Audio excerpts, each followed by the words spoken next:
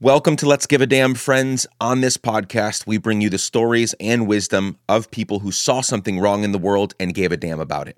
I'm Nick Lapara, and I am absolutely thrilled you're here. Today, we have a wonderful human and damn giver, Josh Radnor, on the podcast. Most of you may recognize that name from a popular show called How I Met Your Mother, but more on that in a moment.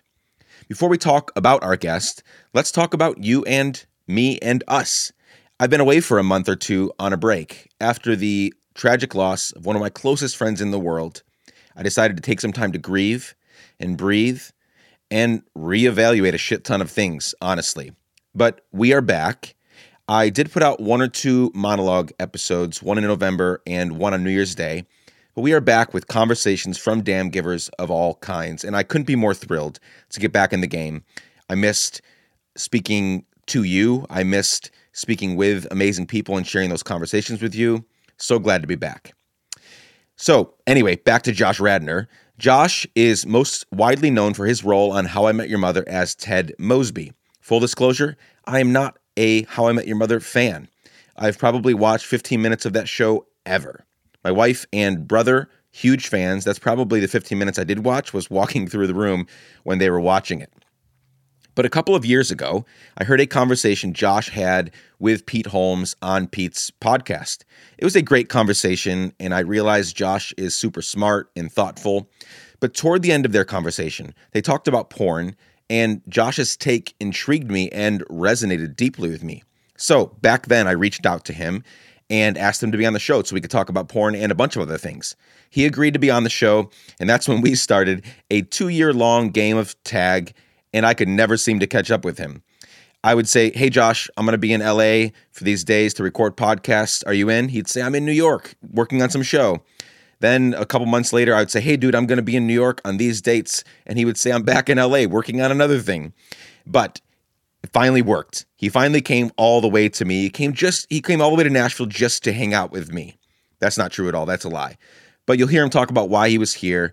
And we got to catch up for a couple of hours on this conversation that you're about to hear. By the way, side note, do you want longer conversations or do you want shorter conversations? Because I just said that this one's going to be over 2 hours. Here's the deal. Longer conversations are always better for getting truly into it. We are able to go deeper. We're able to really push into questions and issues, but they are long. Shorter conversations are good for your daily commute or whatnot, but they remain largely surface level at 30 minutes or 40 minutes in length. So I genuinely would like to hear from you. We have some really amazing guests lined up for this year.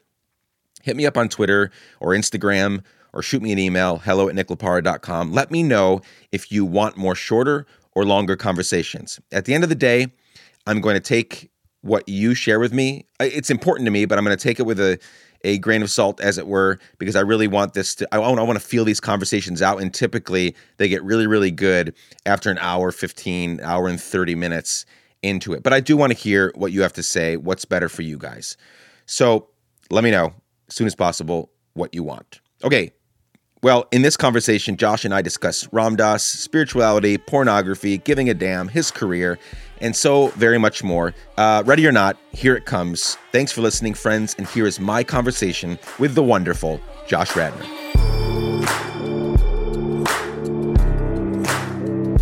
So what are you doing here? Music stuff, I assume, or maybe not? Yeah, my business. I'm doing some co-writes with people, and also, we don't have to talk about this in the podcast, but You can even pour in the, if you can pour. No, I'd rather do this. Okay, yeah, great. I've been having a Nashville thing in my head, just go to Nashville. I don't know why. Yeah. So I saw a window, and I was like, you're gonna take it. I'm gonna go. And then it was one of those things where everyone that I talked to was like, oh, my best friend lives in Nashville, or songwriters I reached out to, everyone was like, yeah, I'm going to be there. Let's write, Awesome. So it just has been super cool. I think you were with one of my friends, Spencer Crandall. Oh, yeah. You know Spencer? Yeah. Yeah, we wrote 2 songs together. Nice. Yeah. He's a great guy. Yeah, he's great. And I like the songs we wrote. He's really talented. He's really good. He's got a real vibe. He,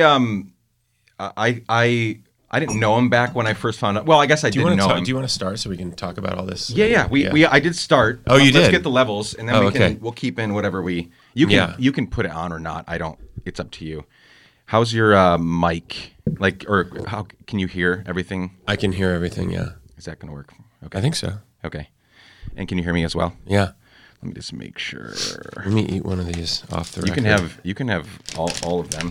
I didn't know if you were like gluten or whatever, so I was like, this kind of checks all the boxes. It's sweet. Oh. It's gluten free. It's all the Anyone good stuff. coming from LA, you're like, yeah, exactly. I gotta be sure. No, we're one of the oddballs here that are like, we're vegetarian and we're mostly vegan family with 3 kids, and we love it. And it made more. Before we lived here, we lived in just south of Seattle in Tacoma. Mm-hmm. And coming here was a big change because there aren't a lot of. It's becoming a little more LA and New York-ish in terms of I'm right options. by the Wild Cow, though. Yeah, Wild Cow's amazing. That place is great. But that's only one of. So Wild Cow is one of like 3 really good veggie vegan spots in the whole city. Where Right. in LA, you throw a rock and you hit one. Yeah. Here, there's Sunflower Cafe, Wild Cow, Gray's. Yeah, I've been to Grace. And maybe that's it. Maybe that's it in terms of these places catered to people that eat that way. So it's an interesting city to live in as people that are a little more health conscious. But we're making it work. It's not a dieter's paradise, Nashville. No, it's not.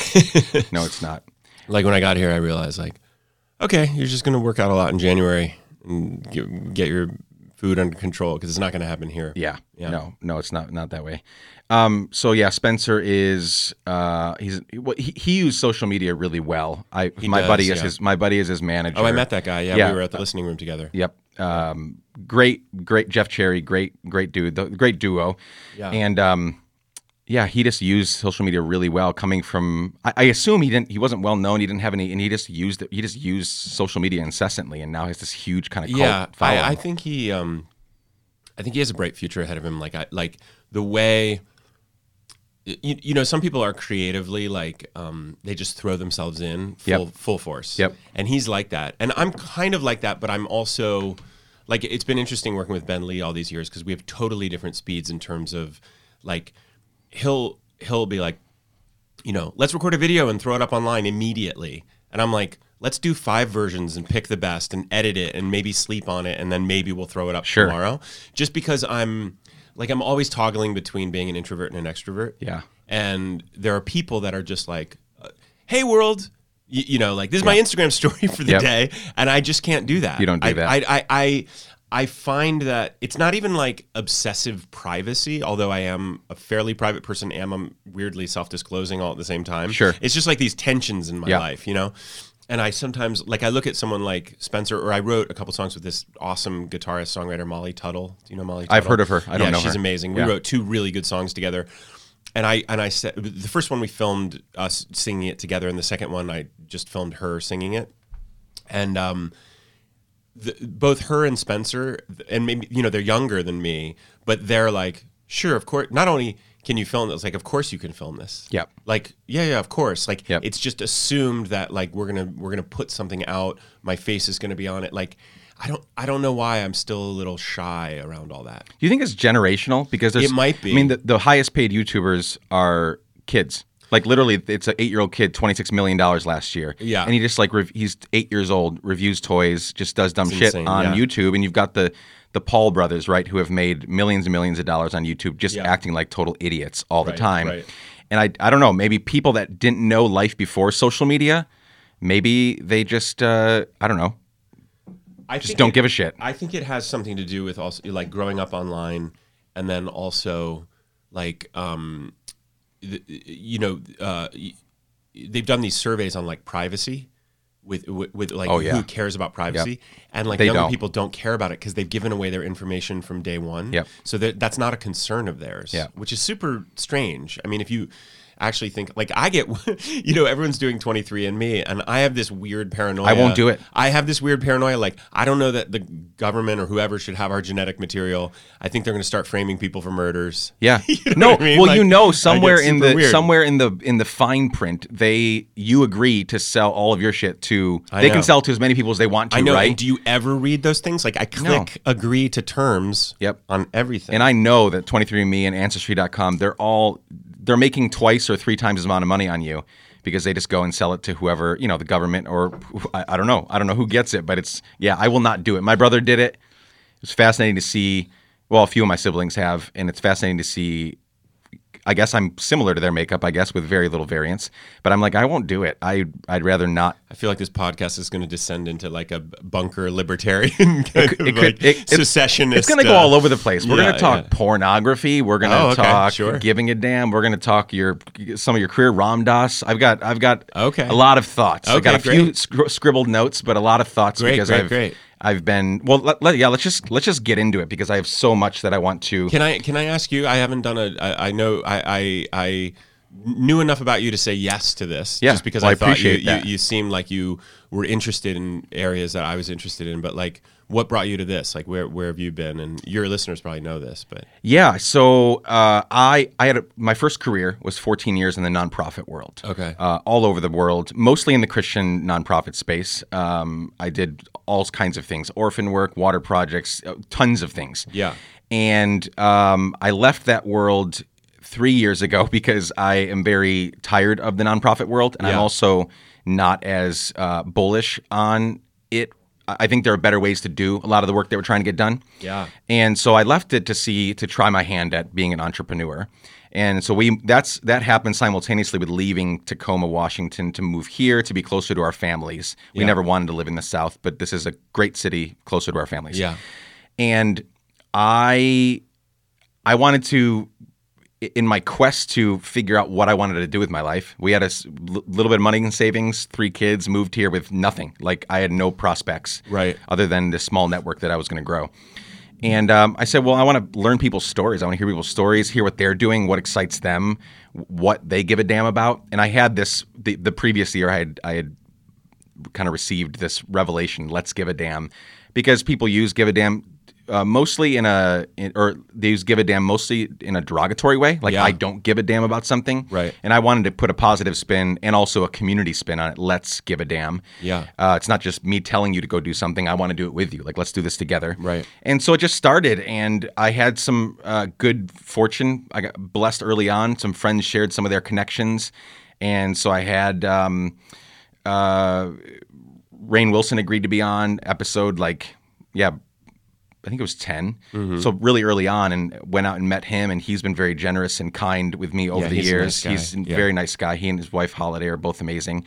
And I just felt like I wanted to just keep doing it. I didn't know what the end was. What was I going to do, 10, 20, and we've done 100 and something now. Wow. And it's turned into, there's a consulting arm of Let's Give a Damn where we help companies figure out how to holistically and strategically impact the world instead of just like year-end gifts and like haphazard volunteer days. Yeah. I also speak under this brand, and we're starting local chapters, kind of a la Creative Mornings, local Let's Give a Damn chapters all over the place right now. That's awesome. We've got about 10 or 12 cities on board, hoping to hit 50 by the end of next year. Wow. Get people, instead of just listening and absorbing the information, like actually doing stuff. Yeah. Because they want to be, there's something about this brand that people, I haven't fully figured it out yet. It's still very small in the grand scheme of the world and things. But people seem to want to be a part of Let's Give a Damn. It's something that they're attracted to. So trying to figure out how to maximize our impact. And so that's kind of how, and the thing, I was listening to you on Pete Holmes 4 years ago, 2015. Mm-hmm. And I remember, so I'm not a How I Met Your Mother guy. Sure. I don't think I've ever watched an episode. Fantastic. I prefer it that way. My wife and brother, they fanatically watched it, and they were so pissed at the ending. Yeah. They were, I don't know where people fare on how the thing wrapped up, but they were two that were big fans of the whole show, big fans of your character, but like they were at the end, like, fists up in the air, like how, why did it end that way? So they were big fans of it. But then, so I didn't know, I knew who you were just generally. Oh, you're on How I Met Your Mother and some other stuff. But then I heard you on that podcast, and a lot of things in there. You talk about, you talked about your spirituality and many things through there that attracted me. Yeah. But in the last 20 minutes of the episode, you guys talked about porn. Like it just talked about porn. And I thought, man, I want to talk about that with Josh at some point. Sure. So that's when I reached out, which was like a year and a half ago. Yeah. And so can I share something with you about? Please. when you were talking about being in the nonprofit space for so long, have you ever heard? Do you know the poet David Whyte? No. I think he's Irish, or Irish or British, but he's an incredible poet, and he tells this story. It might have been on Being. I'm sure you've heard that. Oh yeah, podcast. Kristen Tippett, amazing. I'm gonna write that name. You said David Whyte. Yeah, Whyte. Phenomenal poet. His poems are just incredible. But he was working in the nonprofit space like in his 20s, and because he wanted to help the world, save the world, and he was exhausted in a way that was almost like it was like this bone deep exhaustion. But it was like he was confused. He wasn't making sense. His orders to his team were like he was just off the rails, exhausted. And he was having drinks one night with this Benedictine monk named David Stendhal Rust, who's a really interesting guy. And I think they like got together and like, like read scripture and drink. Sure, that was like how that's not a bad thing. How they hung out. And the monk David Rust told him, he said, David, the cure or the cure for exhaustion is not always rest. The cure for exhaustion is probably, in your case, wholeheartedness. And he said, you want to be a poet, but you're in the nonprofit space. And if you find the thing that you can throw your whole heart in, you won't be exhausted anymore. You'll just have limitless reserves of energy. And I found that to be amazing. True for me. And a lot of other people I tell that to are like, oh no, that's true. Like when you're fully engaged in a way that you're passionate and you love it, you can work around the clock. Yep. Like if I've got my hooks in a song, like I don't want to go to sleep or a script. Yep. I just have energy for it. Yep. And it's the times where you're when you're doing a should, like I should be doing this or I should like this. Yep. Sometimes your energy just get depleted.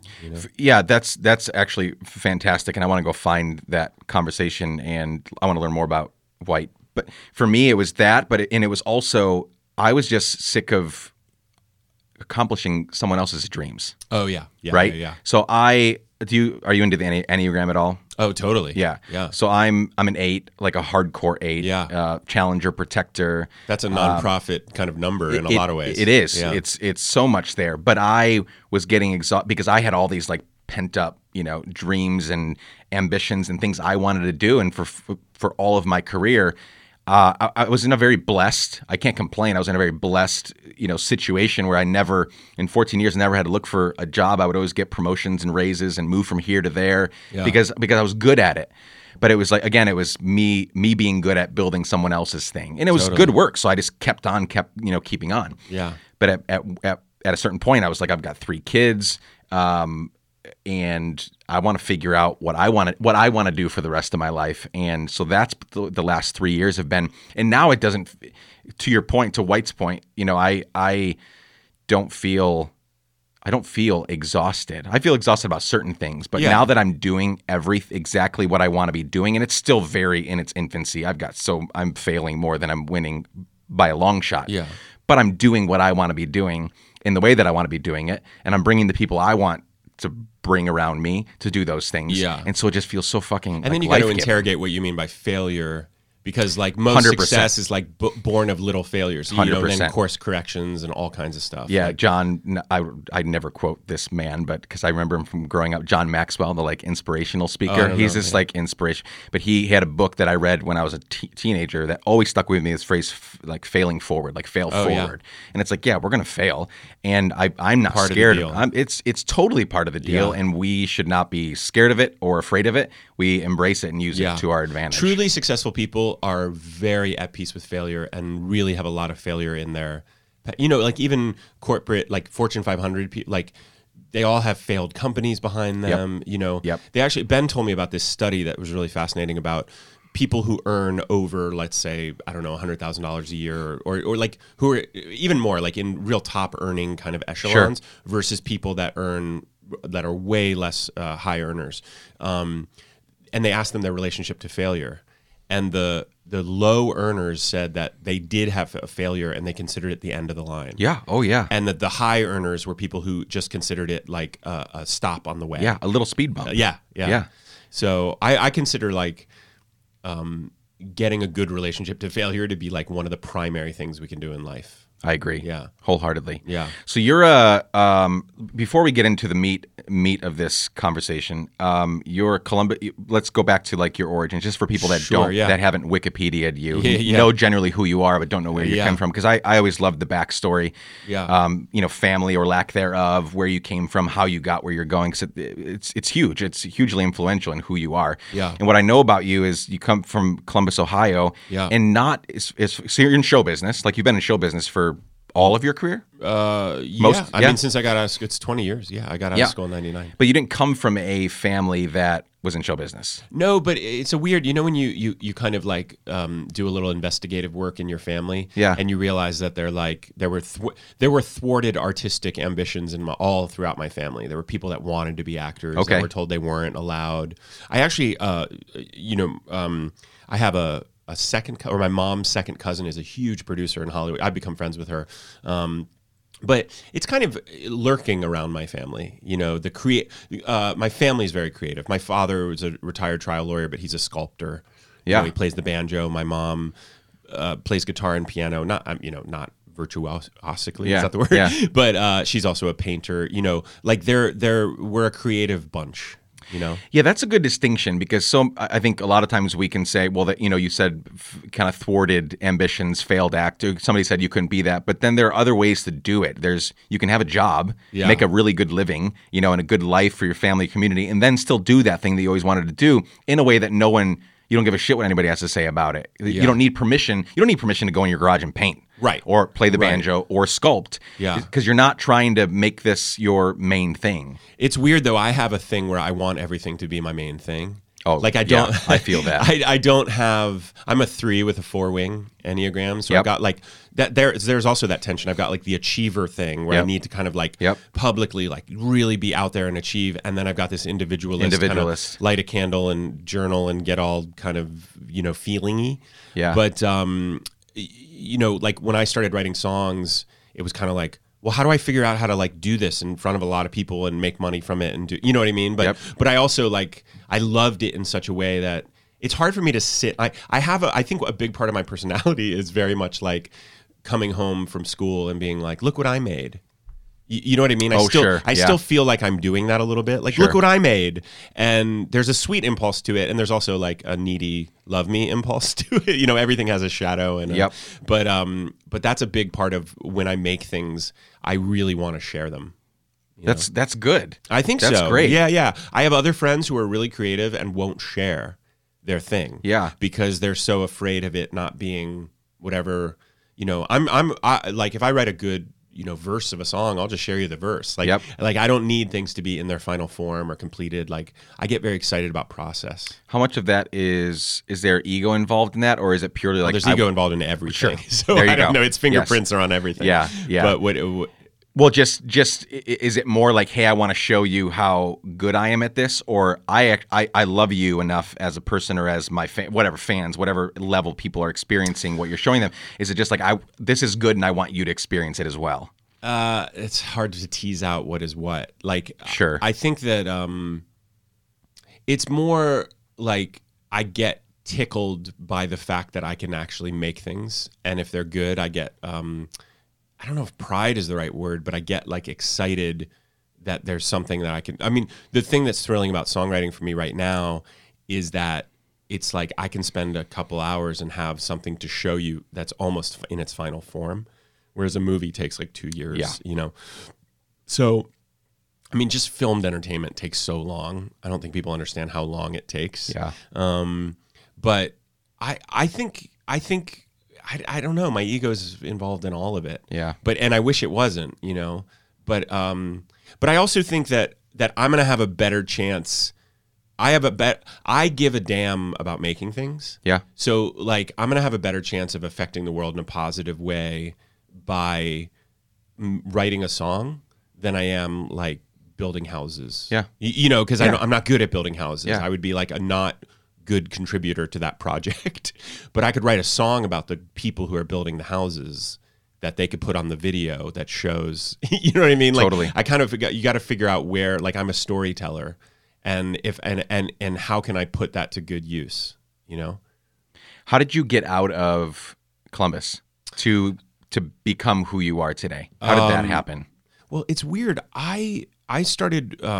Columbus is cool now. I don't know how it was cool back now. then. It is. It's like Nashville without the music. Yeah, you know, it's totally. a very cool middle sized kind of American town. Great food, good art scene. Like you can really move to Columbus and have like a super fun, cool life.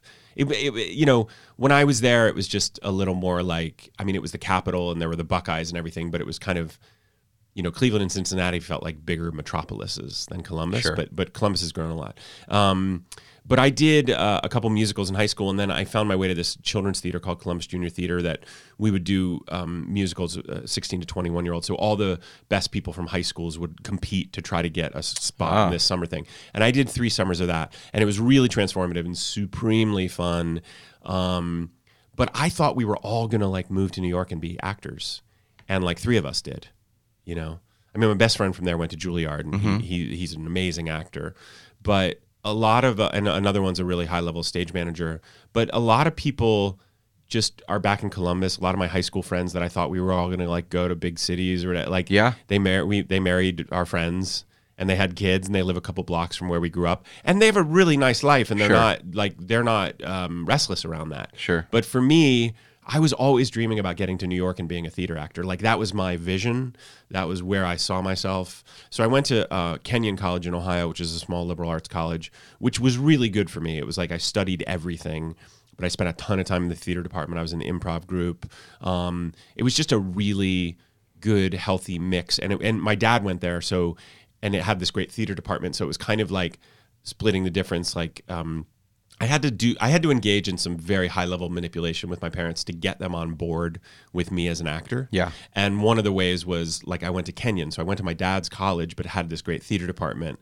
So I ended up declaring a drama major. So it was like I was doing this thing that he loved, which was getting a liberal arts education at the school he loved, but I was doing it my own way, you know? And then I got into NYU to the grad acting program at Tisch, which is like, you know, really, it's hard to get in there. You know, there's like 700 or 800 people audition for like 17 or 18 slots. Sure. I got one of them, and I went. And at that point, you know, I had done so much summer theater, and so like I really took it seriously. Like I went to grad school the way a doctor goes to medical school or a lawyer goes to law school. Like I was a very pre-professionally focused person. In terms of like trying to figure out like how do you do this? How do you have a sustainable career as an actor? And I was never someone who paid all that much attention to like the terrifying unemployment statistics. You know, I have kind of a schmucky uncle who he said, "What are you doing next year?" I said, "I'm going to grad school for acting." And he said, "I hope you're good at waiting tables." You know, like I didn't hear a lot of that, but like, you know, I had to swat away a lot of like cultural stuff around like, oh, you're going to be a poor, you know, you're going to be, you can't click 2 nickels together. And I just never let that in. I always Did that ever happen? I got out of school and I had a very good showcase. So you do these, you do 2 scenes for like 2 3-minute scenes this one afternoon in New York City for every casting director in New York and an agent in New York comes. So it's this very high level day. Yeah. Kind of like the draft for like the NFL or exactly. So that's all they see. They see 6 minutes of your work. And I was pretty tactical about that. Like over the years, I watched people do the scenes and I thought, if you can do comedy, you better do comedy. Because, you know, I noticed like Tennessee Williams scenes out of context in that, you know, on a beautiful afternoon where they're sitting inside, they just want to be entertained. Yeah, sure. So I did 2 really funny scenes. I think I had like 20 agent meetings. I met every casting director in town. I kind of got to choose what agency. I went with this agency that I was with for 14 years. They were really they were big enough to handle me. I was nervous. I thought they were, you know, you're battling a certain amount. Even if you believe in yourself, you're battling a certain amount of imposter syndrome. Oh yeah. Because I still was like expecting people to be like, "You're just a Jewish kid from Columbus, Ohio. Get out of here," you know. But like that's the cool thing about show business, even though there are, you know, it is kind of who you know. There's also, especially television, even in that day, I don't know how it is now, but like it was much more meritocratic. Like you could walk into a room and just be the guy. And television is still much more than movies kind of interested in breaking people. Like television likes a new face. Sure. Whereas I feel like movies is kind of like, no, we like faces we know. Yeah. So So I got out of school. I had signed with this great agent. Before I even signed with her, I started understudying this really interesting, weird off-Broadway play at Manhattan Theater Club. So I got my equity card. The actor ended up leaving, so I took over for 2 or 3 weeks in this play off-Broadway with this like major cast. And then I just started working. I did an Eric Bogosian play at Baltimore Center Stage. I didn't work for 6 months after that. Started smoking cigarettes again, feeling sorry for myself. Then got a really good play. Then I started getting little TV nibbles, like little guest stars. And then it just kind of took off from there. Like, I think my parents helped me with rent, like my first year only. They like, not all of it, but like they gave me they pitched in a little bit. And then since I guess like 2000, like 99, 2000, like I've made my living as an actor, which is, that's great. You know, it's pretty crazy. Like last spring rolled around and I realized it had been 20 years since I got out of NYU, and it had been 20 years of making my living as an actor, which is statistically very difficult to do. And I wanted to market and give myself some time to like celebrate a little bit and say like, you know what, this is not a small thing. You know, the issue with show business, or one of the many issues with show business, the issue, and it's probably not just show business, it's like free market capitalist society will always have, there's always someone farther than you, ahead of you, that is doing the thing you want, getting the roles you want. There's so much, it's kind of rigged for your dissatisfaction. But like, I sometimes play this game, like, what would 16-year-old me think? Do you know what I mean? Like, 16-year-old me would be, if I had a guest spot on a television show one time, 16-year-old me would be ecstatic. That's unbelievable. Yeah. The fact that I was on a hit show for 9 years, that I've been on Broadway a couple times, that I did a world premiere of a Richard Greenberg play at Lincoln Center. Like, there's so many things that, on top of the fact that I'm now writing songs, I directed 2 movies that went to Sundance. But I say all that not to like list my many accomplishments, but more to say like I still deal with a lot of professional dissatisfaction. Yeah. And that's where ego comes in, because you're like, you know, they say comparisons are odious, but because it's so tempting to compare ourselves and find ourselves wanting. Oh yeah. And there's also might be like a healthy amount of dissatisfaction that is what keeps us moving. So I'm always curious, like, what's the healthy amount of dissatisfaction? It's hard to distinguish. It is. What is very hard. What is just like healthy dissatisfaction versus comparison now, because we have so many inputs. Yeah. You know, so many, like, social media has done way more harm than good. There are way more unhealthy people mentally, physically, because of social media. And just not 50 years ago, it was like, do your fucking thing. Like, you do your thing. You have your people around you encouraging you, walking through stuff with you.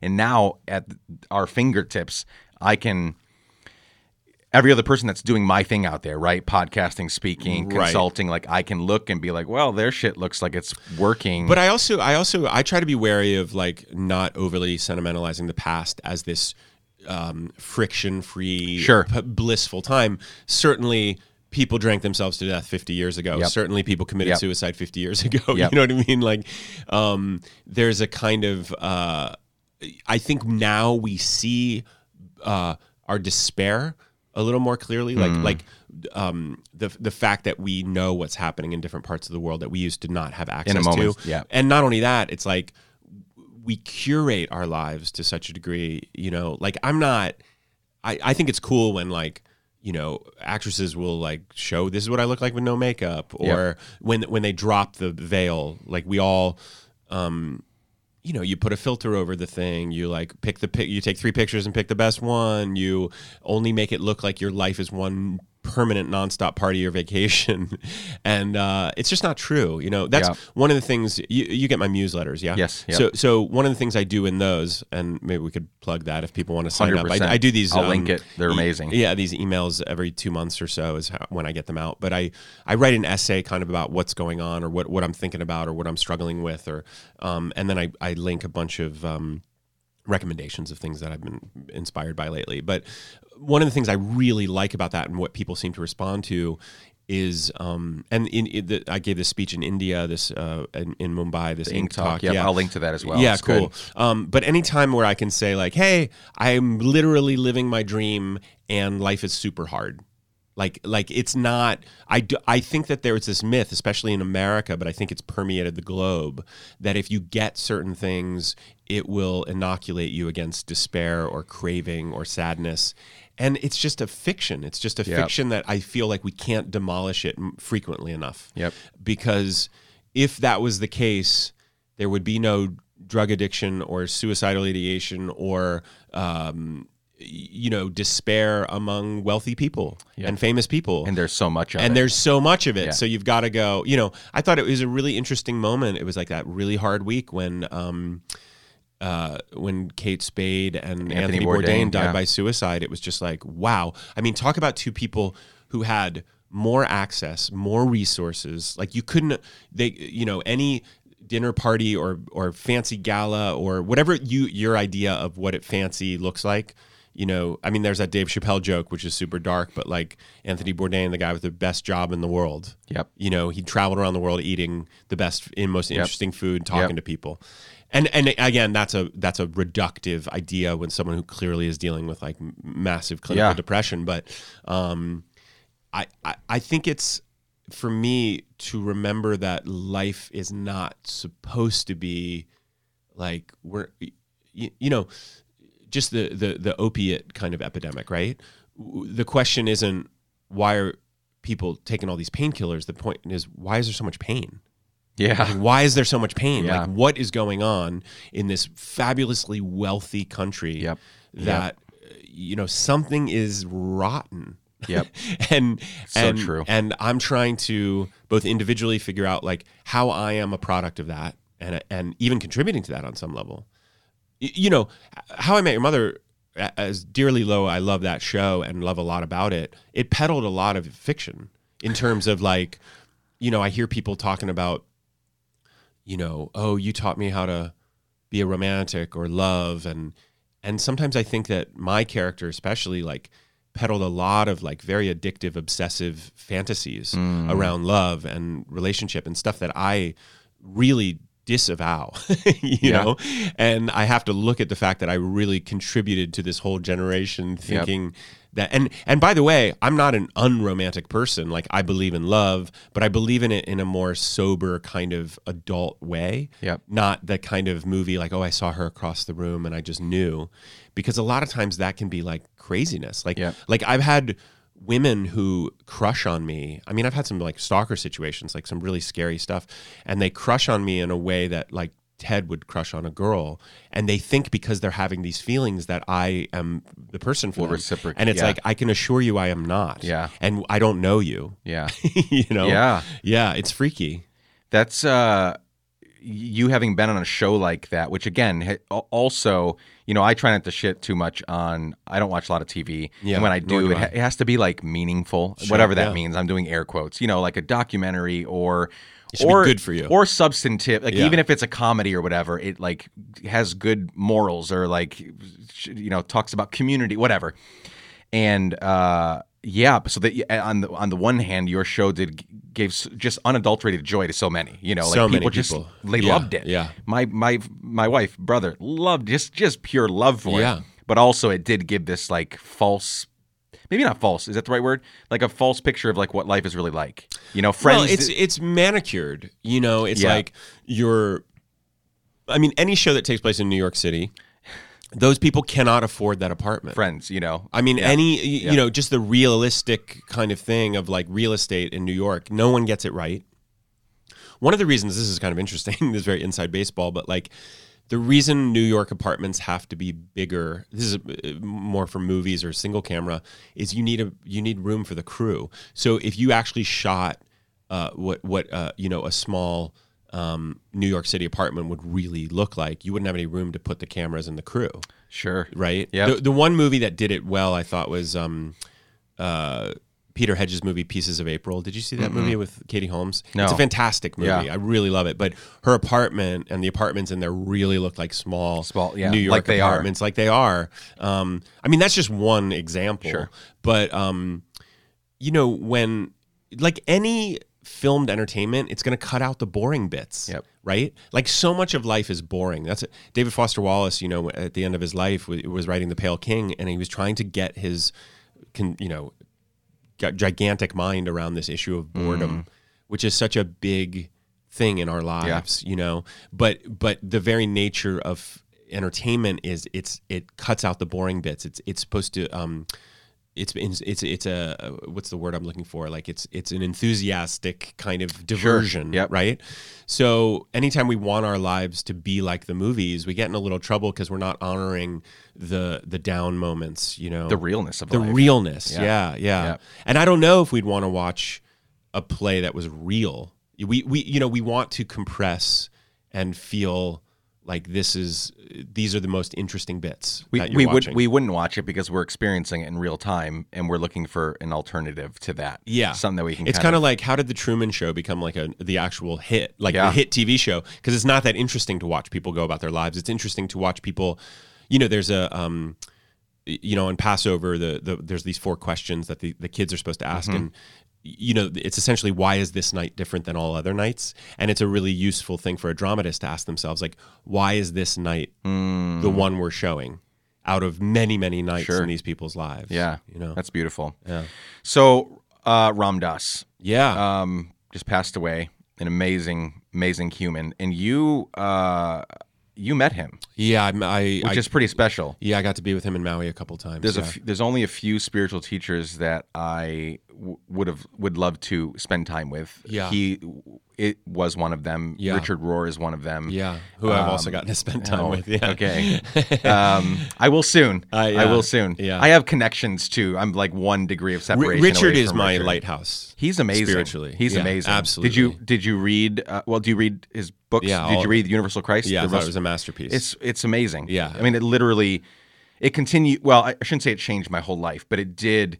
It actually put a lot of things, you know, because I've been a Christian all my life. Yeah. Since I was literally a baby, and I've been through multiple versions of it. Yeah. First, very like fundamentalist, conservative, like almost cult. Order. You're in the cult-like. order box. I mean, that he talks about. yeah, yes, you know, so many rules, like so many just made up out of the blue, Yeah. like bullshit, like rules for how to live your life, very constricting, and then went through multiple iterations to where I am now, which very much aligns with the vision of Universal Christ, that Yeah. book, and kind of what he's pitching, and the hope and the freedom that provides Yeah. for life.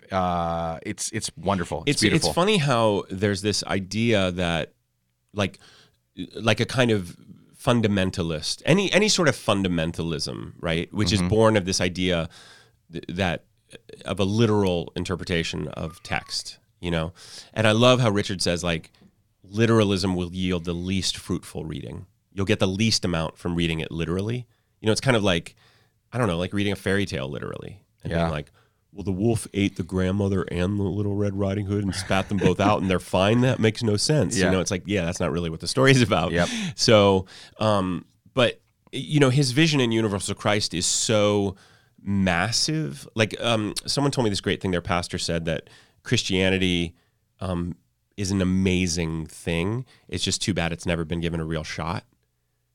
Wow. You know, like to really follow what Jesus was up to. Yeah. As far as I can tell, Yep.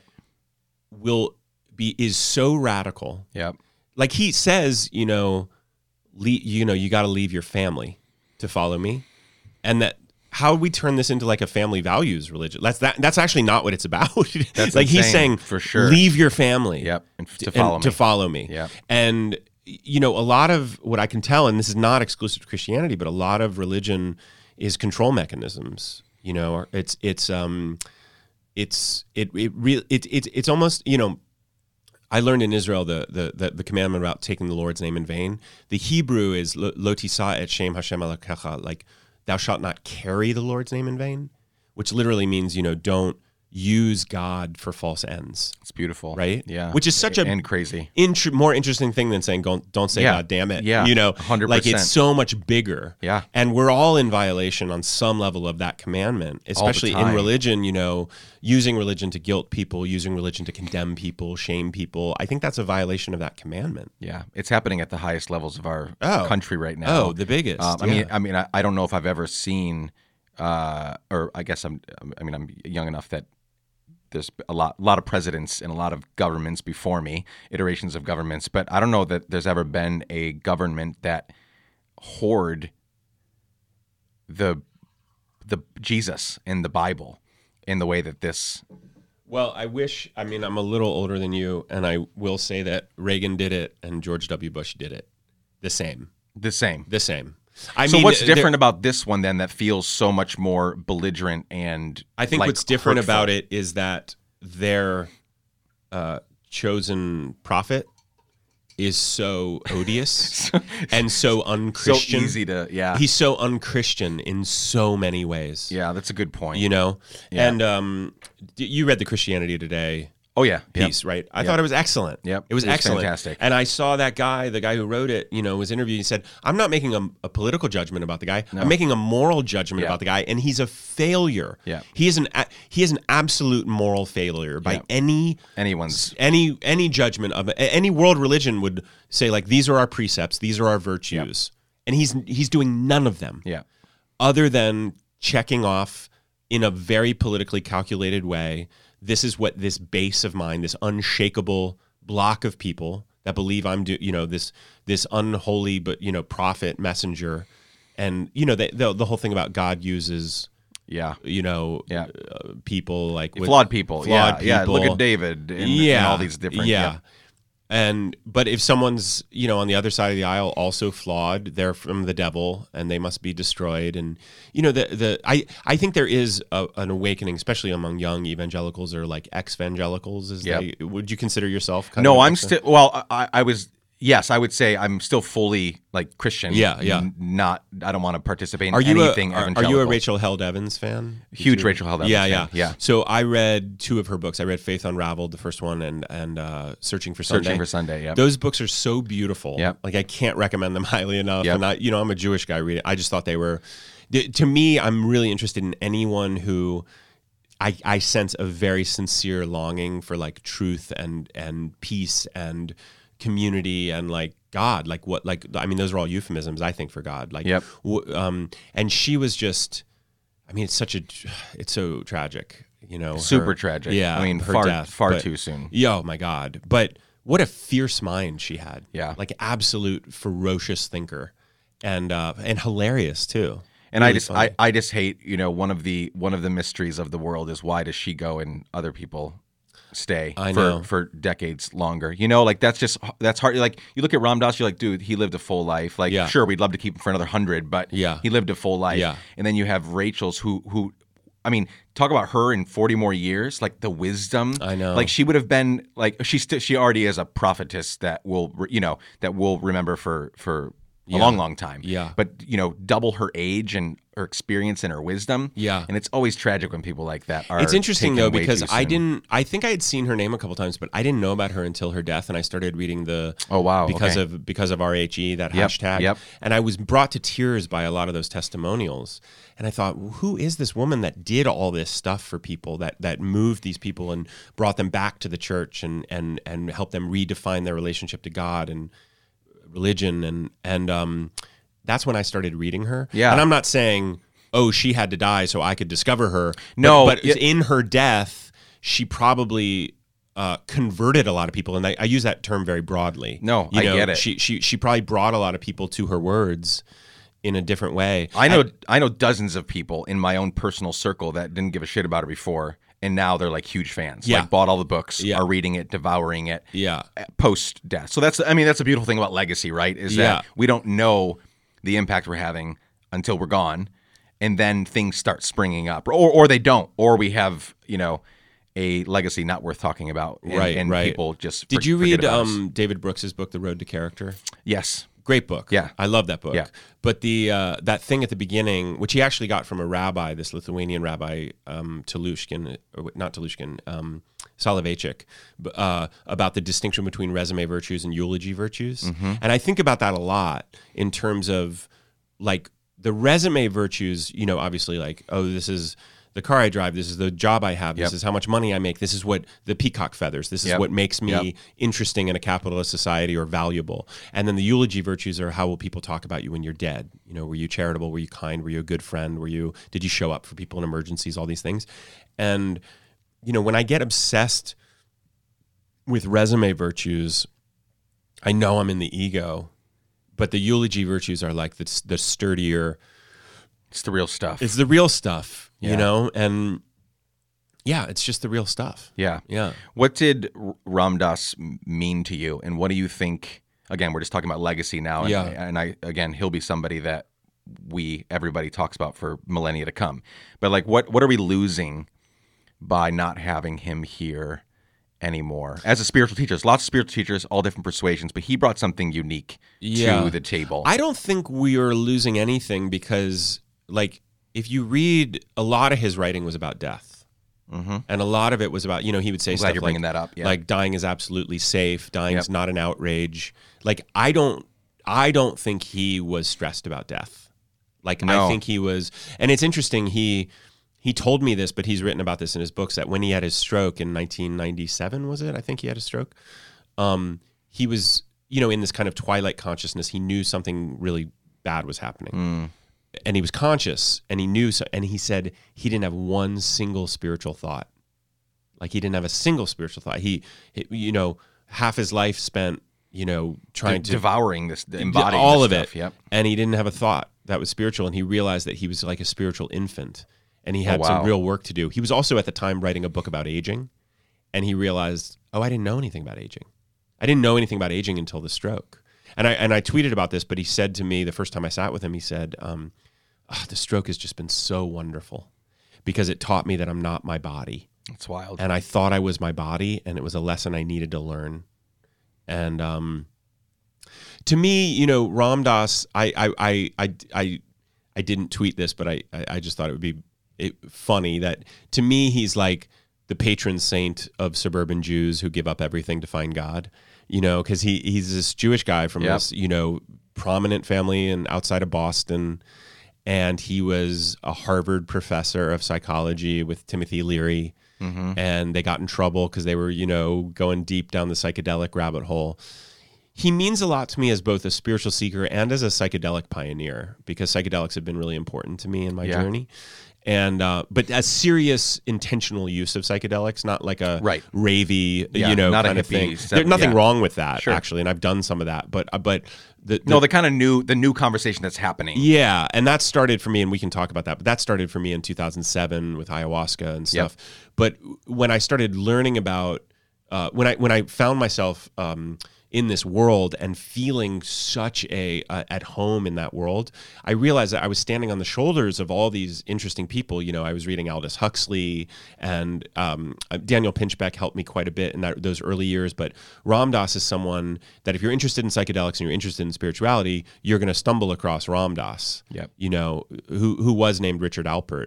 But for people who don't know, he was a Harvard psychologist, and he and Timothy Leary were doing these experiments with psilocybin and with LSD, and things were, they thought, getting out of control, and they were both fired. And they set up this like kind of hippie commune in Millbrook, I think, in New York. Yep. But Ram Dass ended up going to India and meeting a guru called Neem Karoli Baba, who became his, or the Maharaji, not to be confused with the Maharishi, who's different, but the Maharaji, Neem Karoli Baba, was his guru, and he gave him the name Ram Dass, which means servant of Ram. And he came back, with a big beard, wearing, beads and robes. And he told me this story that his father picked him up from the airport when he first got back to India.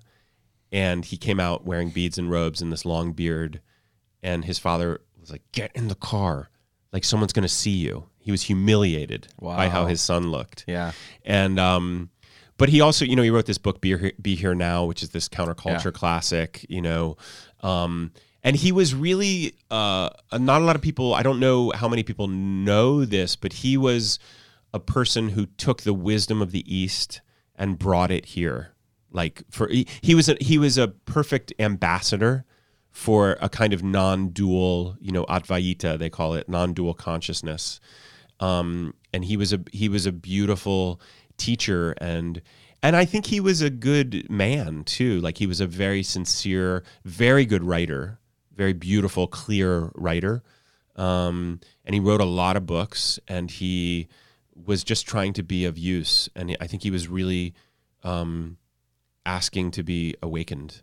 He accomplished that, the useful. I think so. Yeah. I mean, a lot of people, and then I think the stroke that he had in 1997. There's a beautiful documentary about it called Fierce Grace.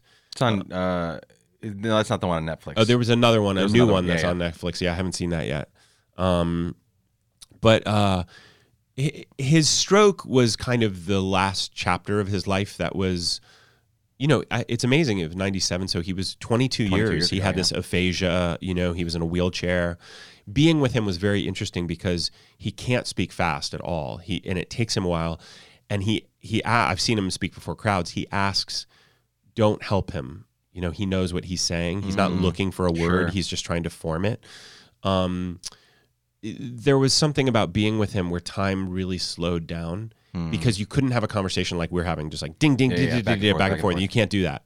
So you really had to be with silence when you were with him, which was also a teaching, how to be with someone who's not going to play the game of tennis as furiously. But I'll tell you this, he chose his words and they mattered. Yeah. The things he said were beautiful. And a lot of times when he would be searching for a word, there would be like this light in his eye, like this glint of, he never seemed unjoyful to me, even trapped in that body that had kind of betrayed him. Yeah.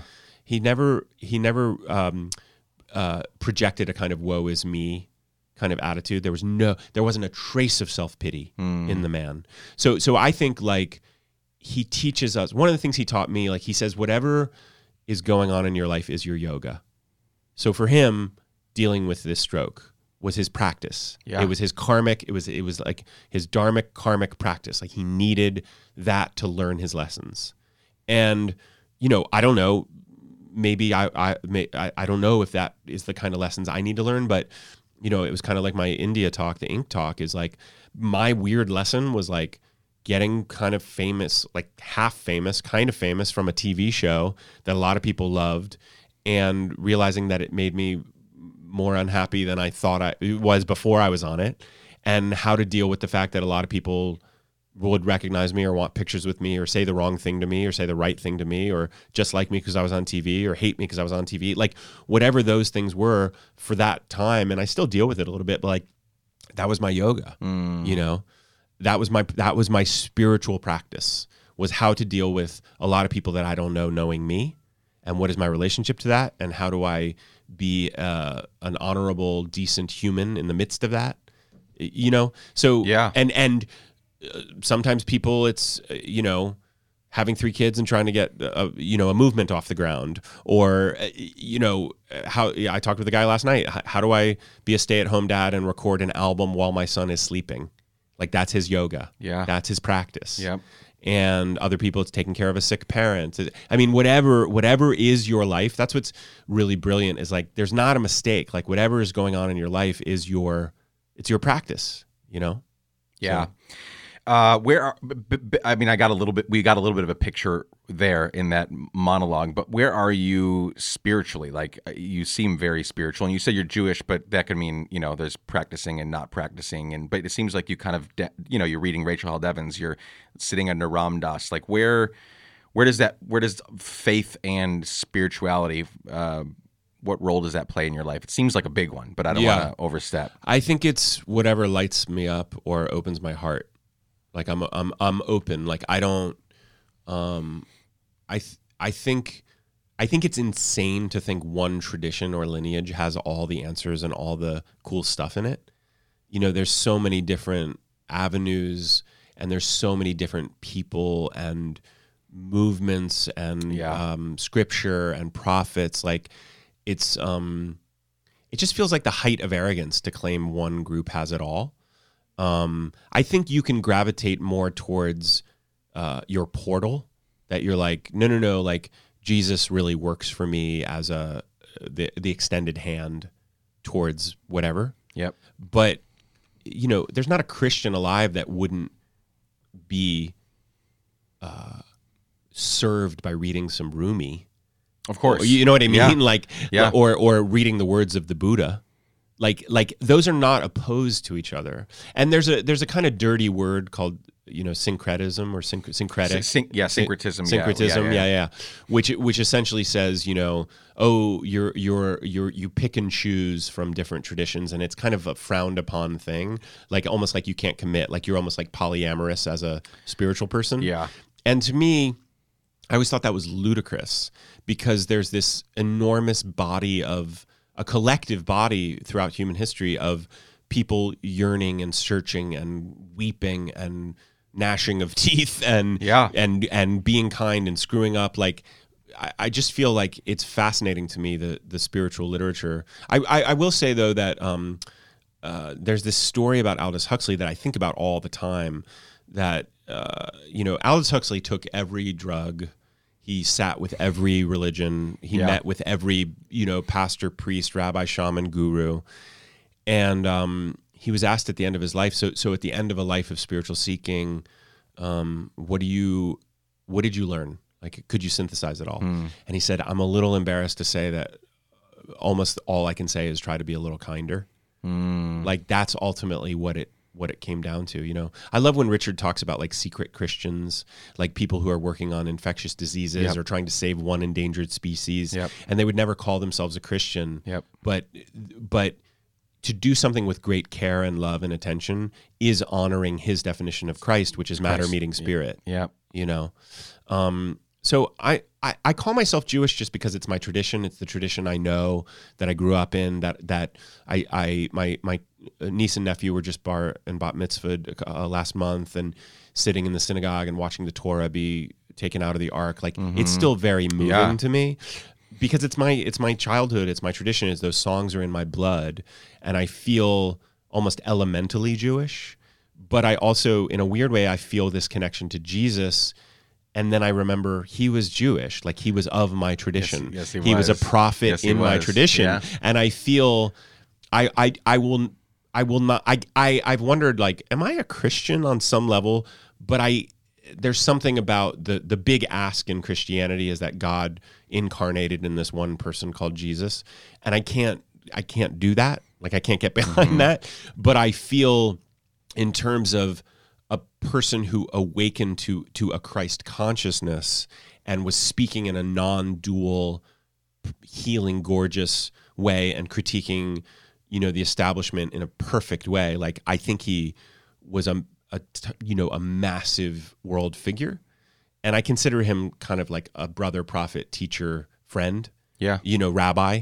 In my tradition, in a weird way. Rob Bell and I have joked that we should write a book where I talk about loving Jesus and he talks about loving the Hebrew scriptures, and like how a tradition that's kind of yours but kind of not yours can inform your belief. I've always felt that way about Judaism because I've been to synagogue a few times and I love it. Like, I visited and, very welcoming, and it's just beautiful. Like, everything you just described, everything, the readings, everything is just so beautiful. And I identify with it because as a Christian, I follow Jesus, who was a Jew. And as Richard says, he went to his death a good and faithful Jew. He never tried to secede or start another religion. That he was, I think he was saying, like, you're missing the forest for the trees. Like, your obsession with the letter of the law is missing the spirit of the law. And that's still going on. Every critique Jesus made in his day is applicable now 120%. Totally. And the gatekeepers of religion, which are doing it in Jesus' name, but the gatekeepers of all religions, are the Pharisees. Like, they're, I don't know. I just watched, did you see Brene Brown's speech at her sermon at the National Cathedral in Washington? Yeah. Beautiful. So beautiful. I just watched it yesterday. I love Brene. Yeah, she's amazing. Yeah. But, I really respond. I used to go to, when I was in San Francisco, I used to go to Glide Memorial Church, which is this church in the Tenderloin district, which is this notoriously very tough area of town. And they had,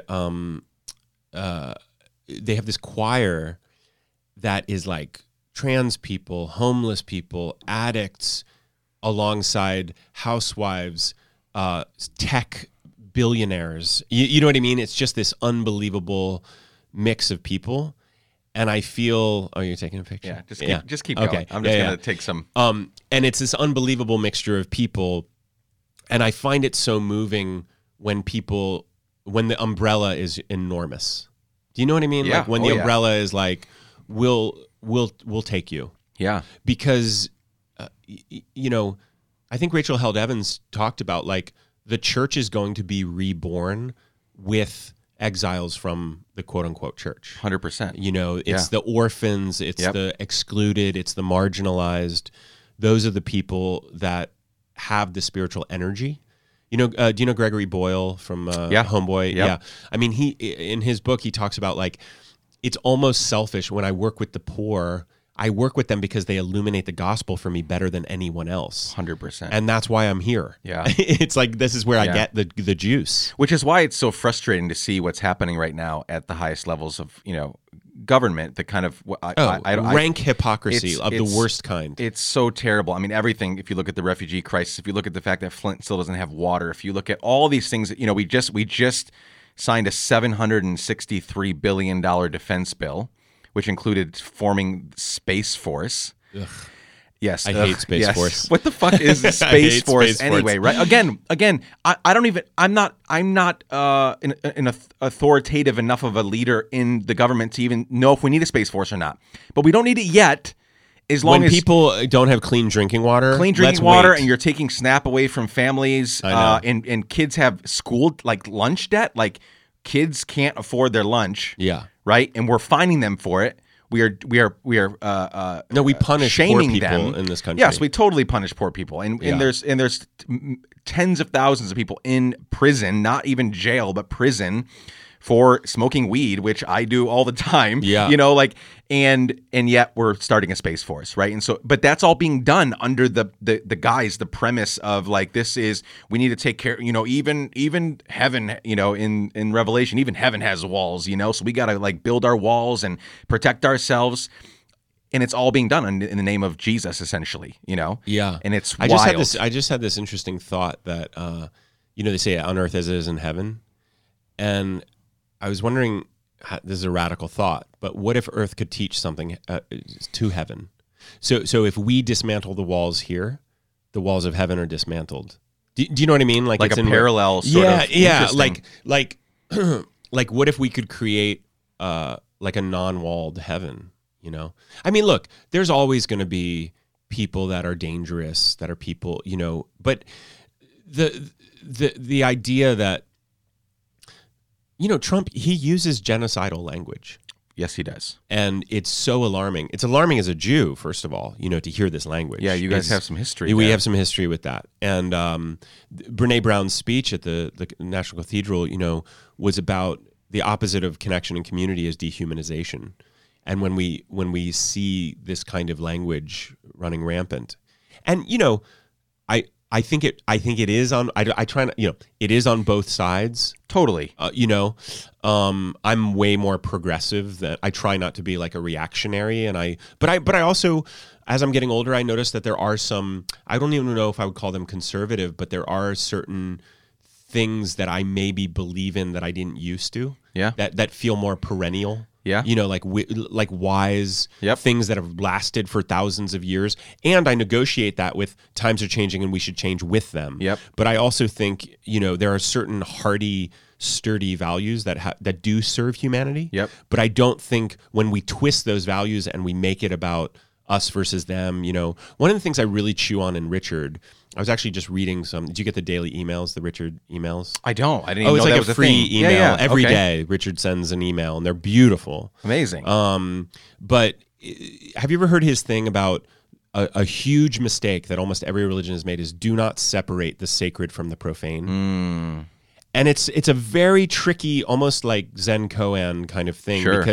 Because how do you go, well, I think feeding the homeless has to be sacred, and a doctor molesting hundreds of gymnasts is profane. Yeah, right. Like there are things that are like strike you as like sacred. And there's profane. No sacred in that. There's no profane in exactly. that. Yep. But at the same time, I've wondered if it's because we tend to call what we do and who we like sacred, and who is not like us. Who's not siloed like us, who doesn't hate the same people we hate or like the same things we like, they are profane. So it's almost like our human limitations should stop us from making those classifications. Yeah, it's just, that's totally true. That's what you just described is why we're in the shitty shit that we're in right now. Yeah. Is because you have the I'm progressive in almost every way as well, but I have to own what my side does and how terrible they are sometimes. One of I have a conservative friend here in town, great dude. And I shared something online yesterday. There was a video of this woman that was in Brooklyn, and there was a call to prayer from a mosque, and she was like making fun of it. Oh, you saw that. Ridiculous. Stupid. Disgusting. It's just stupid. It's just so stupid. Yeah. Like you want freedom of, religion for you, but not for everybody else. Yeah. Like this is not, these are these peaceful, amazing people praying 5 times a day, something that you don't do. Anyway, so I just retweeted it and said, this is gross, disgusting, like, God save us from ignorant people, blah, blah, blah. It was a very, I didn't want to be too blasting, but also, this is wrong. I want everybody to know this is wrong. And he responded, because I had said that most of this is a white woman, or white-ish, and I said most domestic terrorist acts in the last 20 years, and especially in the last 3, have been committed by white Christian males. That's like not even a contest. It's those are the stats. And my buddy, again, who's conservative, who values facts and data and wants to see it, doesn't get emotional about these things. He said, "Where can I find data about that?" Which my first reaction, which I'm glad I'm getting better at not acting on my first reaction, was like, dude, go Google it. Like, it's everywhere. Just Google white, male to domestic terrorists. There's article after article about this. So I went and found one, screenshot that kind of captioned all of it. And there were so many replies. None of the replies. There was one person that kind of said, hey, he's asking. Like, he's actually asking. Like, let him, help him if he's wondering. Right. Everybody else was somebody on the liberal side that was blasting him for not knowing and for being so ignorant and stupid to not see this. Where have you been? You live under a rock? It's fucking everywhere, right? And I was like, you guys. Yeah. You are doing exactly in this thread. I mean, there were some people that were just being sarcastic or stupid, but there were people that were, going beyond that to now, name calling and just degrading my friend, who's an amazing dude. Yeah. Because he asked a question. Yeah. And it's wild what we're doing to each other right now. Yeah. This whole, this is sacred and this is profane. We've all got different versions of that. And also, there's kind of a woke off. Doesn't Aziz talk about that? Yes. And I've never heard it put that way, but yes, that is totally what's happening right now. Yeah. And also, this, there's something so, I'll share this story. Please. I had this argument with a friend of mine where when trans pronouns started coming up, I mean, it's still a big thing, right. Jordan Peterson and all this stuff. And I have a friend who is a very progressive friend. I love her dearly. And she said something like, it's not their job to educate you. Yep. You need to educate yourself, right? Yep. And I worked with this trans actor on this show, Rise, that I was on NBC a couple we're going to talk about Rise. Ago. Oh, sure, yeah. It's my favorite thing you've ever done. Oh, really? Oh, cool. It sucks so badly that it only lasted one season. I loved it. I loved it. Yeah. It should have gone forever. But I worked with this trans actor named Ellie, and I could see that people kept messing up his pronouns at photo shoots, crews and stuff. And I had messed them up a couple times, and I pulled him aside and I said, hey, I just want you to feel real safe here. And some of this is can you just talk me through the pronouns so I know? And the look on his face was he was so relieved. He smiled. He said, of course. And he just told me. Yep. And I was fine from then on. I got it. Yep. And we were actually, I needed to make a request of him because he had said something that kind of zinged me a little bit.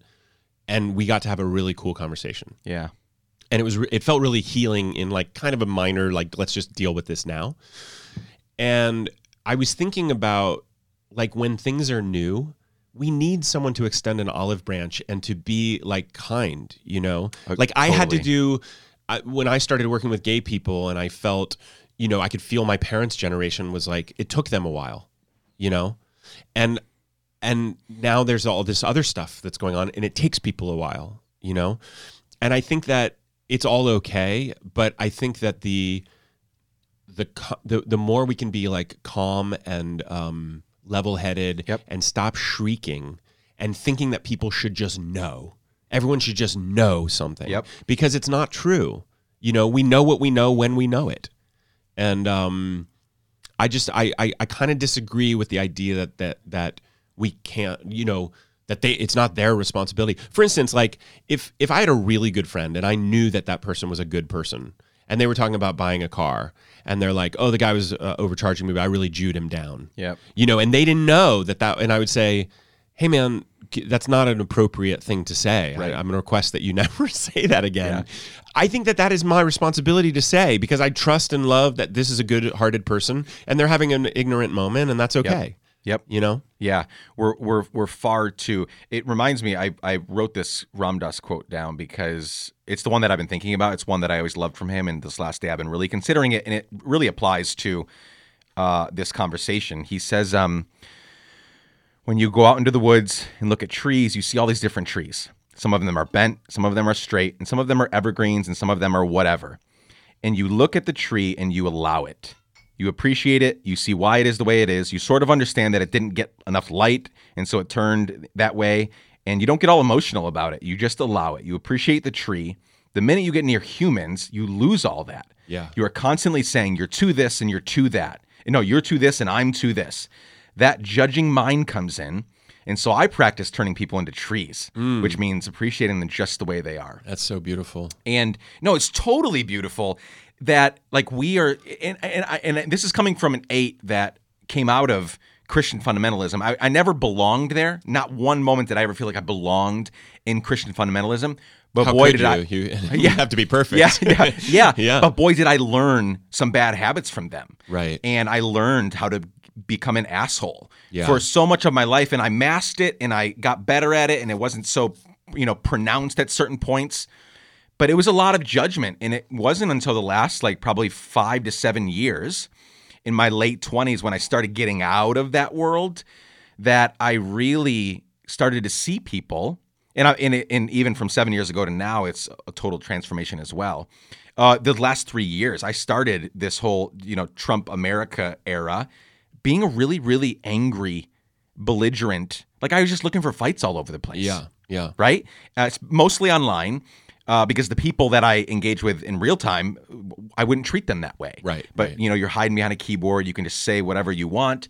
And it's taken me 3 years to really become a lot better at what this quote is embodying and what you're talking about. Like, I've heard that so much as well, specifically about the trans conversation, is like, well, people should just figure that shit out on their own. And it's like, no, I value you 1,000% as who you are. But you need to help me, you need to help other people. And all of us have that thing, whether it's trans or whether it's being a Muslim or whether it's whatever, or me I have people that still, I have friends that are now not just ex-evangelical, but also left the faith altogether. And I don't half blame them because so many people are not representing what I think we should be. But I have so many people that are judgmental instead of asking me, why are you still in? Why are you still all in? In fact, we as a family have gotten more in. Mm-hmm. We decided there was a fork in the road in 2016 and 17. Do we leave this thing all together because we're getting some shit on us, some shit that we didn't ask for, we didn't sign up for this, right? Or do we believe this thing is real enough that we need to stay in and be part of it and really embody what we truly think this means, the way of Jesus? And so my thing, which is it's not as big a conversation as being, trans or gay or, the kind of hyper elevated conversations that are happening now. But that's been my thing where people just they don't want to talk about it. They want to judge me for staying in. How could you stay in? How could you have friends that are in the Southern Baptist Convention? This convention that is just riddled with so much sex abuse and sex scandal. People that I know, Rachel Den Hollander, she's a friend of mine, who, she was the whistleblower on Larry Nassar and that whole Michigan State thing. Right. I have a lot of friends that are survivors of pastors that are men that are still pastors today. Yeah. They've not been kicked out. They've not been charged. They're still free. And it's like, how could you still be friends with that person? They're part of this group. And there's so much nuance that we're not willing to do that homework.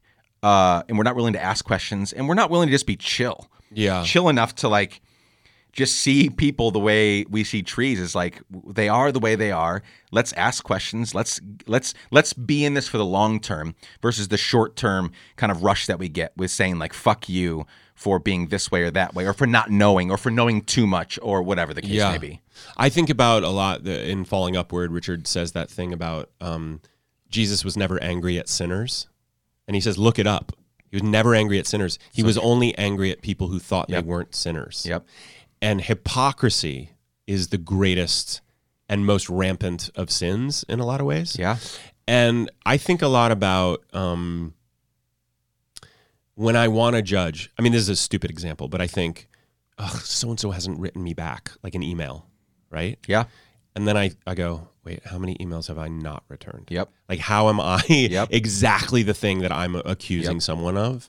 And that's constant. Like, I could accuse anyone of anything. Let's say, like, oh, you're hot-headed, you're judgmental, you're not giving them a chance. And it's like, oh my God, I'm hot-headed and judgmental, and I don't give people chances. Like, and this is where you get into Jung and his genius. Like, we're projecting our own shadows onto everyone. So when someone's really triggering you, it's like something you've either condemned in yourself that you don't want to look at or something that's unconscious in you. That's why it's so provocative. I mean, it's almost hilariously mathematical that Trump accuses people of the very things he's guilty of. When Trump accuses everyone of corruption, he actually thinks everyone is corrupt because he's so corrupt that he thinks that everyone else is doing it because that's the world he's in. The idea that someone would be uncorrupt is unfathomable. But I don't know he gives it this much thought. I think some of it is just knee-jerk, reflexive shadow projection. Sure. But he's really, when he accuses someone of something, it's almost a certainty that he has done or is doing the same thing. Yeah. Yeah. So I think the antidote to all of this is like, I mean, it's funny to be doing a long podcast interview about this, speaking a little less, being more judicious about when and how we speak, and also honoring's not the right word, acknowledging and almost cataloging our own defects of character. So we know that we are imperfect messengers of whatever we are saying. I don't know, like, there's that great quote, stick with those who seek the truth and run from those who claim to have found it. Anyone who has certainty in matters of spirituality or even politics, anyone who has certainty. Because, I mean, the truth is, like, sometimes a progressive solution is the one demanded, and sometimes it's not. Right. And I don't know. My heart is more progressive, like in terms of like, why don't we help people? This feels absurd to let people wither away on the street or, cage children. That feels inhuman and horrible to me. And I'm not saying, well, the other side of that is I don't think there's another side to caging children. Right. Like, I think it's terrible.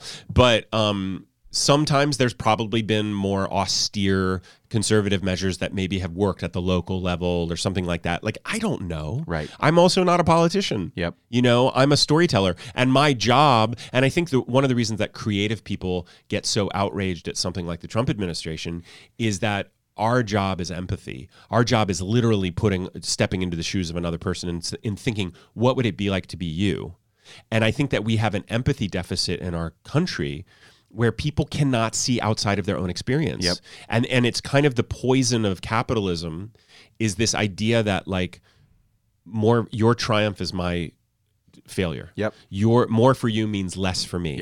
There's this scarcity mindset. And there's also this idea that, like, I don't have to imagine what it's like to be you because I am me. And the me that I am is all that there is. And it's a true failure of imagination that we're in the midst of. What do you think about this? I think it's that people are.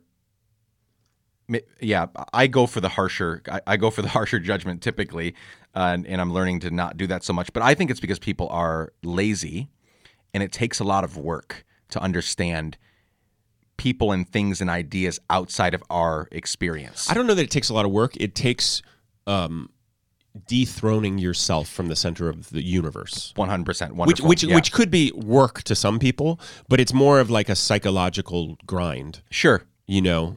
But it's also, yes, 100%. That's a great observation. But it's also like, I'm thinking just on a practical day-to-day basis. If I'm trying to understand why, if I'm convinced that not all people that own guns are, you know, whatever, Trump supporting, like belligerent, you know, the kind of people that we deplorables, right? Yeah. It's going to take work. I can say that I understand it. I can say that I believe they're not all like that. But then to really go find those people, because we all know them, and then say, hey, let's have like, I really want to understand your thing. I want to understand why you feel the need to have literally a closet full of guns. Like, what is it about that? Like, where did that come from? Did you go hunting when you were younger? Like, you went to the shooting range? Like, why? You know, why a lot of them are Enneagram 6s. A lot of I found this, like a lot of the Trump supporters are security-oriented types. Sure. So security above all else. Yeah. Safety.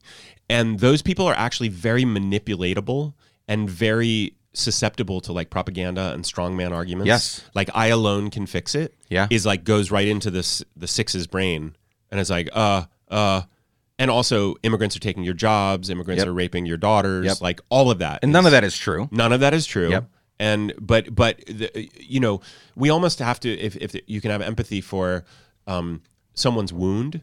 So like, if someone is a 6, their wound would be they didn't feel safe. Yep. Like in their youth or whatever. So if you can see almost their childlike wound and their need to know that they're safe and that it's okay. You know, I can even feel as I say that there's some tenderness that starts coming over me, that I go, oh, well, I mean, I want to feel safe. Like, you know what I mean? We just have different ideas about how to do that. Yeah. I interrupted your larger point though. No, I don't even know where I was going with that. But I think it takes, like you said, dethroning yourself as the center of your universe. Yeah. But I also think it just takes work. That's what I found in conversations, is like, and I don't even blame, like, I know people are tired and they have 2 jobs and they're paying off student loans and they've got kids, and like, it takes work to say, because again, you can say it, you can believe not everybody's like this, not all Trump supporters are this way, or not all Hillary supporters are this way, but then to actually go do the work of trying to understand that, it takes time, whether you're doing it through reading a book or listening to speeches, or actually going to meet people and having those conversations over a meal, over some beers or whatever. That is me saying, not just dethroning myself as the center of my universe, but also saying, I'm going to put this in my schedule, right? And I think too many people would rather just stay home and, like, whatever, watch another movie, and maybe that's, at certain points, that's what you need to do, and rest and chill, but it just takes work. And I think people are like, well, I don't know if I want to do all that work to truly understand where these people are coming from. It's also, it takes like a heroic amount of empathy on some level to, like, so the progressive people I know, like the Trump-hating progressive coastal elites, which is, I hate that term, but the idea that Trump is a truly almost malignant force in our society, and the people that support him are ignorant at best and conspiratorially complicit at worst. That is a feeling among people that I know, and I certainly am acquainted with it, that feels true in my bones. He feels like a bad human, a terrible leader. But the people who are pro-life and love, or anti-abortion rather. There you go. You know, I don't like that term. Yeah. But they're anti-abortion, anti-LGBT, want the court stacked with conservative justices, anti-immigrant, all this stuff. He is a hero to them. Like, he's an absolute hero. They're the good guys and we're the bad guys. We're the wonky, liberal, professorial language policers. No borders. Open borders. George Soros funding everything, which is like the most. His money's everywhere. So they said he funded that, like, he's funding CT, like Christianity Today, and it's like, nope, he's not. Definitely not. Know. Absurd. He's a classic. You know, he's like the Rothschilds, like the anti-Semitic boogie. Every era picks another Jew who's manipulating things. It's a classic anti-Semitic trope. It's just like absolutely time not honored, time disgraced. But it's always been this way. Anyway, so when you realize that they see us, as the evil ones, Yeah. and they are the good, virtuous ones. You realize that, like, oh, this is a massive divide. Yeah. Like, this is a massive paradigmatic. Like, it's massive. The bridge or the chasm between the two sides. One of the things that's been fascinating for me, I've worked, I don't want to go into specifics, but I've done some 12-step work, right? Mm-hmm. And I don't drink, but I pop into AA meetings every once in a while. And I went with a relative of mine who's been sober a long time, and he was in town in Nashville. Mm-hmm. We went to a meeting in Nashville, and it was packed, but it was filled with a lot of men. I'd say 75% of the men looked like they were at a MAGA rally. Like, it looked like, it was in Nashville, but it looked like, and one guy was literally actually wearing a Trump sweatshirt, right? And I was, initially my judgment thing was going through the roof. Yeah, right? your I was radar's just going like, off, blah, blah, all the blah, blah. lights, yep. And then I sat there for an hour and I listened to all those guys share. Yep. And they all taught me something. And they didn't say a word about politics, because you don't talk about politics there, and you don't talk about your job there, and you don't talk about religion there. Yep. You talk about trying to stay sober there. Yep. And especially the Trump sweatshirt guy, he was my Buddha that day. He said some real smart things. Yeah. And some of these other guys said some blazingly insightful things that helped me spiritually. So I know that, like, if I'm sitting across from, let's say someone's like really working like an AA program, and they support Trump and they have tons of guns, but we're not allowed to talk about politics, and we're not allowed to talk about religion. We're going to talk about spirituality, 12 steps, staying sober, what their wounds are, how they were addicted, how they've managed to stay on the straight and narrow. I'm going to have an interesting conversation with that person, and it's not going to be tense. There's going to be more points of connection between us than disconnection, I suspect. And that's what's so great about that container of that model, which is like, we're gonna be a transformational model that's not ideological or dogmatic. I mean, you could say it's a bit dogmatic in terms of like, there's things in there, but to me, Richard's written beautifully about the 12 steps as being like, Richard thinks that the 12 steps that Bill W. conceived of are the great 20th century spiritual movement. Yeah. Do you know who Joel Stein is? He's a Time columnist. Yeah, he's a friend of mine. Yeah, okay. Yeah. So I just finished his book last night, In Defense of Elitism. Yeah. That book was par for the course for where I want to head mentally, where I think I am heading, hopefully. And I've been reading a lot of books around that conversation. He spent couple weeks in Miami, Texas, and these, a town of 600 people where 95% of the people voted for Trump. There's only a few that didn't. And what he found, he went there. In short, he went there sort of like scared. He went there to interview these people and get to know them. This was the town where the most people had voted for Trump out of anywhere in the U.S. Wow. Miami, Texas, and he found the exact opposite. He found friends for life. He found people that were just amazing. They were definitely hardcore Trump supporters, and they had their reasons why, and they had some, ill-conceived notions about immigrants and guns and all the stuff, right? So there was some true things about them, but what he found was people that when you stop, he found people that weren't looking at their phones all the time. He found people that could sit on the porch and just like talk with people, and it was a dry city, so nobody's getting drunk. You just, over sweet tea and good meals, people were just being like living life together. Yeah. And it was the opposite of what people in cities like, New York, LA, Nashville, even though Nashville is in a very, it's blue in a sea of red, like there are a lot of like snobby elite sort of people here that do think that all Trump supporters are, like the Proud Boys, they want to like fuck everybody up and like want to no, they're sixes or whatever it is that they've believed they found their hero. They're good people.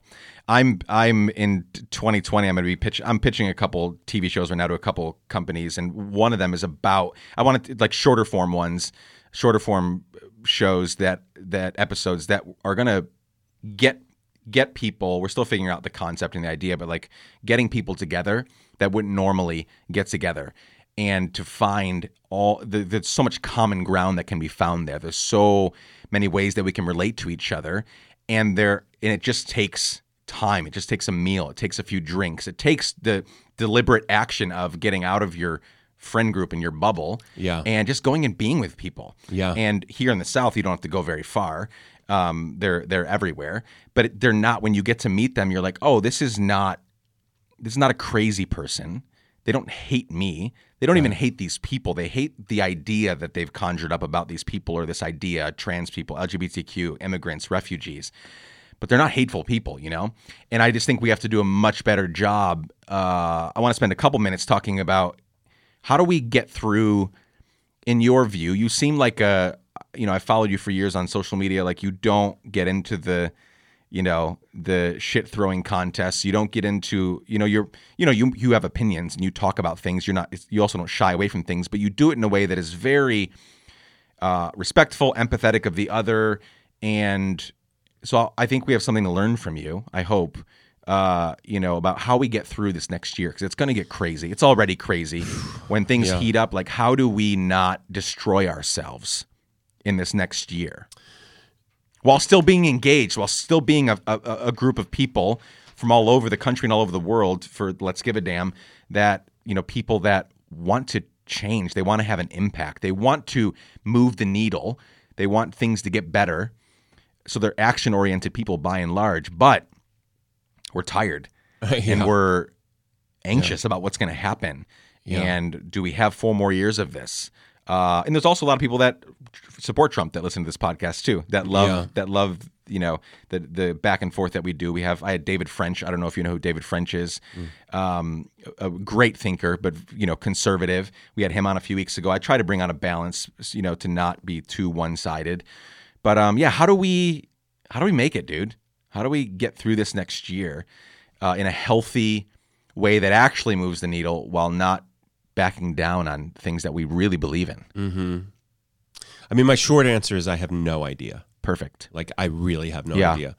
I don't know. Maybe know. Not we. How are you gonna? Like, I could probably answer that a little easier if at all. But I mean, it's an interesting thing. Like you were talking about. Like, I think that, just to go back to an earlier thing, I think most of us think of ourselves as good people. I think the actual situation is much more complicated than that. Like, I think that we are endlessly complicated, and we are all capable of great, heroic, virtuous acts, and capable of great ignorance, blind spots, cruelty, indifference. So for me, I don't know if this is a reflexive tendency towards guilt or something. So there's probably a shadow side to this, but like, I don't think of myself as a good person. I hope my feet are pointed in the direction of good. Like, and when I get off, I hope I rectify and return. Do you know that Pascal quote?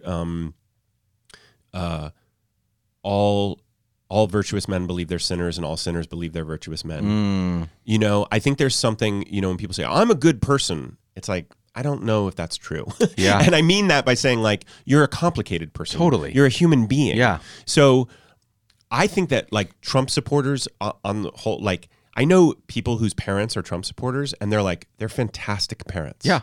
Really good. My parents. Yeah. Really good parents. Yep. Love their kids, would take a bullet for their kids. Amazing. Would do anything for their kids, right? And they've listened to a man who undeniably has shouted racist rhetoric and have voted for him. So, like, those two things weirdly can coexist. A good person who would never be cruel to a person of color on the street, but have signed off on this, dehumanization language. I mean, it's a very interesting thing that those two can coexist. Yeah. And again, I don't think Hillary was like this. I liked her, but I didn't think she was like this model of Same. where, I thought she was better than. She would be better than what we have Or now. like, for you know, sure. the thing about choosing between the lesser of two evils, it's like, yeah, choose less evil. Yeah. Like choose the Every lesser. time. Every time, Every choose time. less evil. Yep. So anyway, I just want to say that like a pitch for this idea that like, I don't think people are good or bad. I think that in a pinch, when our back's up against the wall, some people rise to the occasion, Yep. and some people don't. Yep. And sometimes you don't know which you're going to be. Like I have this, like, how would I behave if there was a shooting? Would I storm the? I want to believe I'd be the hero. Would storm, or would I do something so cowardly? Like, I don't know. Yeah, you don't know. I don't know. I don't know what kind of person I am, and I'm scared to. I don't want to find out on some level in that scenario for certain. But I just think we're a lot more complicated than we think, and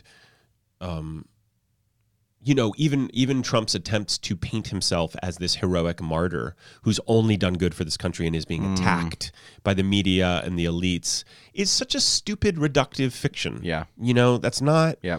Even the idea that Obama was this messianic savior figure is also not true. 100%. He killed a lot of people with drones and expanded a lot of wars. Yep. And George W. Bush did a lot to help AIDS people, people suffering from AIDS in Africa. And he had a lot of people killed on his watch in wars that were needless. Yep. So I just feel like things are more complicated. And when I can keep that complication at the front of my mind, it stops me from siloing or ghettoizing people into like, oh, you're this, you're this, you're this. Good tree, bad tree, instead of just tree. Yep. We're all trees. Yep. And we all make up this forest, and we're all emitting, oxygen so people can breathe and all this stuff.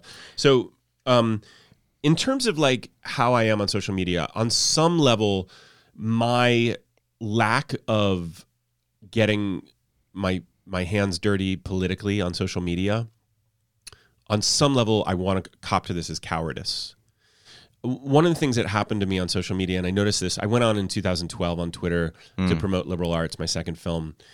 And I noticed this thing that, and this is a larger conversation, I don't want to get lost down this rabbit hole, but people who watch How I Met Your Mother are so identified with me as that guy.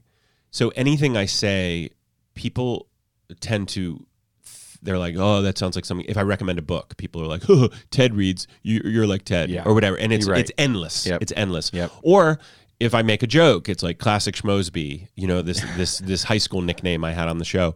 So I find it maddening to not have freedom to say whatever I want. So I tend to I'm a little more bold on Instagram just because I don't read those comments and it feels visual and different. Yep. But something about Twitter, and it's weird because language is such a rich area for me that I wish I was more bold about tweeting. And I also am like, who cares? I wish I was I wish I was on there less anyway. Yeah. I mean, truly, I wish I could pull away from there. But I find that when I offer something politically, I'm inviting either an attack on myself or some dust up that I don't know if I want to be in. Just psychically, I don't know if I want to be in that day. Like, look, I'm not I loathe the NRA. I am not a gun person, and I don't want all the gun people crowding my mentions for 24 hours, like just because I don't want to deal with it. Yep. So some of that is, like I said, it might be cowardice or laziness or something. But I also feel it's almost like why I never got a tattoo, because I was like, there was never anything that I was like, I believe in this 100% and I will until the day I die. I think my mind is a little too elastic, where I think about something and I feel strongly about it, and then I'll go, well, I could also see the other side. Yeah. And I think that makes me a good artist and a good storyteller, and it makes me not a great pundit, not a great polemicist. Sure. So when I talk about, I really feel like my areas of concern as a writer and as a person, like I'm interested in, the reason I love Richard Rohr is because he honors paradox. He honors mystery. Yep. Remember in Universal Christ where he says, he describes the kind of Christic path of descent and resurrection. Yep. And he says, this has never been popular and it will never be popular. Yep. It's not at the center of our culture. Yep. The people who are at the center of culture, as far as I can tell, are like really planting a flag in something. Mm-hmm. And they're like, this is my belief. And I am, and the media will cover it because it's like, I'm not going to grab as many headlines by saying we're all really complicated and dimensional and we're all heroes and villains. Yep. Like, that's just not as sexy to say as you're the villain. Yep. You know? And I'm very uncomfortable saying you're the villain. Yeah. Because I think people are more complicated. I certainly know I am. And I also know that I am filled with folly. I am filled with impatience and arrogance and pride, and I procrastinate, and I'm not. There's a great Keith Richards quote where he says, you can tell me I'm great and I'll thank you, but I know I could be better. So anytime someone's trying to, deify me, worship me, tell me I'm great, it's like, follow me around for a day. Yeah. You're going to see a guy who's like not killing it the whole day. Yeah. Yep. And the times where I feel like I'm dropped in and really doing it, it's like it feels so good, but it's also like how could I sustain this more? I get lazy. I get off. I lose the plot quite a bit. So for me to assume the mantle of righteousness, of piety, of a person who knows better than other people, I feel uncomfortable about doing that. That said, I write checks. I will go. I'm friends with a congressman in California, in Washington State, Derek Kilmer, who's awesome. Mm-hmm. I believe in him. If he asked me to come out there and do a fundraiser, I'd do it in a heartbeat. Mm-hmm. I support different organizations that I really believe. I support a girls' school in Afghanistan because I read Nick Kristof and his wife's book about Half the Sky. Mm-hmm. About girls' education. Like, I believe in. You know what it is? It's like, to use a gardening metaphor, I believe in getting the soil healthy rather than like pruning the trees that are already, there. Yeah. Like, I think like if we can get to the soil, and the soil is not, Trump is like a weird branch on a tree that like we grew some weird thing. Yep. But like, what's in the soil that's growing a Trump? What's growing people who are so manipulatable as to not see any immigrants for thousands of miles and think that immigrants are coming to take their jobs? Like, why are they susceptible to those things? That's a soil question. Yep. So for me, in my individual work, I've realized that, it's almost like therapy or even ayahuasca, like where it feels like you're hacking the mainframe. Yep. You're like going in and you're like, there's something in me that needs to be adjusted. I need to adjust the hardware here. And then I will be different if I do that. I'll be different in the world. And so culturally and collectively, how do we look at how do we get to this place? Yep. I mean, I think it's it's a much bigger issue, which is essentially, I think when communism failed, and the Soviet Union collapsed, there was this kind of acceptance like, oh, capitalism is now triumphant and forever. Yep. Capitalism won. It was the better ideology of the two. Now, that might be true on some level. And at the same time, we're also seeing a lot of rot of the capitalist paradigm. Yeah. So when a lot of millennials say they're open to socialism, they didn't live through the Cold War. Mm-mm. They don't know, and I also am, open to, I love AOC. Yeah. I think she's badass, and when I hear her, I agree with her. I agree with almost everything she says, So I think that we have to look at new ways of being, and also that there's something a little bit like our water is poisoned. Some places literally, but I mean that metaphorically. Like, we're drinking of poisoned water, and we're drinking of a system that says your success is my failure, my success is your failure, and that's as it should be, and that's as God intended. Yep. And it's like, no. I mean, Brene Brown says that in her sermon, that to be a good Christian, you have to stand up on the pulpit and critique systems of oppression and inequality. And also, people will say, don't get too political from the pulpit. But like, how do you not get political? Jesus was political. He was a political critic, like a fierce social critic. Mm-hmm. So, and people that are covered in Jesus tattoos will tell you to shut up about that stuff. Mm-hmm. So like, I don't know. I come back to, I don't know.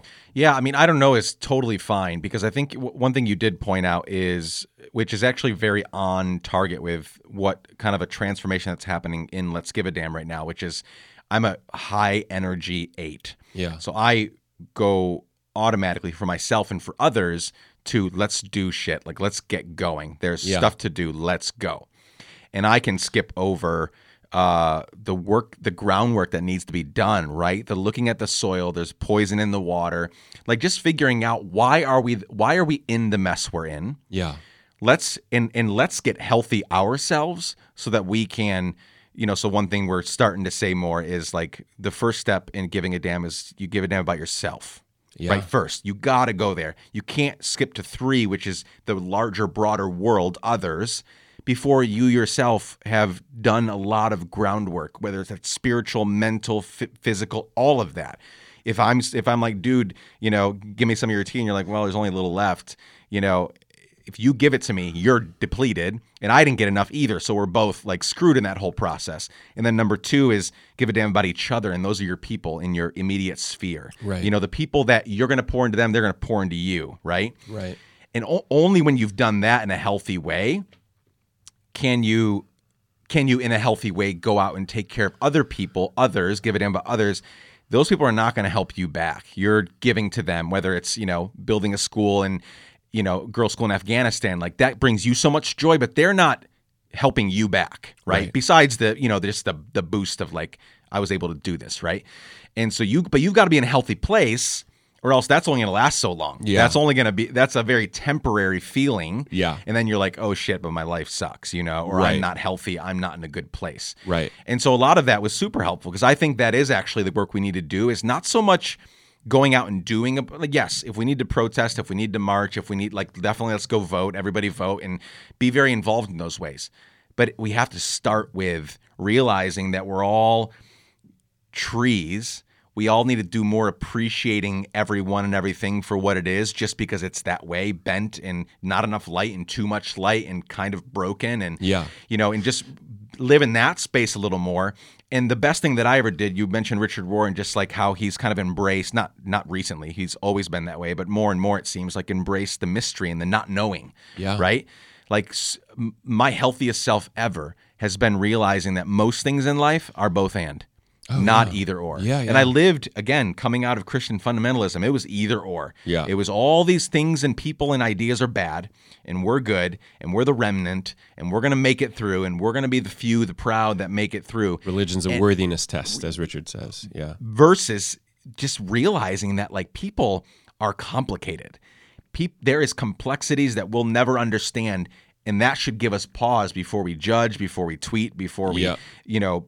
Go after this person for this idea that they might embrace, and maybe they don't even know why they're embracing it. Yeah. And just realizing that, like, there's nuances, like, till the day is over, that we need to wrestle with, versus making all these left and right, far left and far right, making these judgment calls, and being terrible to each other in life and online.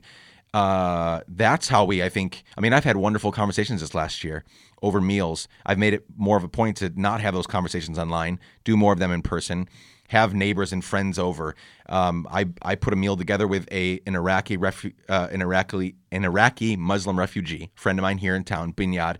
He and his family were on their way over on Muslim Ban Day, January 27, 2016, when they were all, that day when he said no more in, right? Right. From these countries. So they had finally gotten all their stuff together after years of trying to get here. They were in the Cairo airport, and they got kicked off the plane and had to go back. Finally made it here. Wonderful family.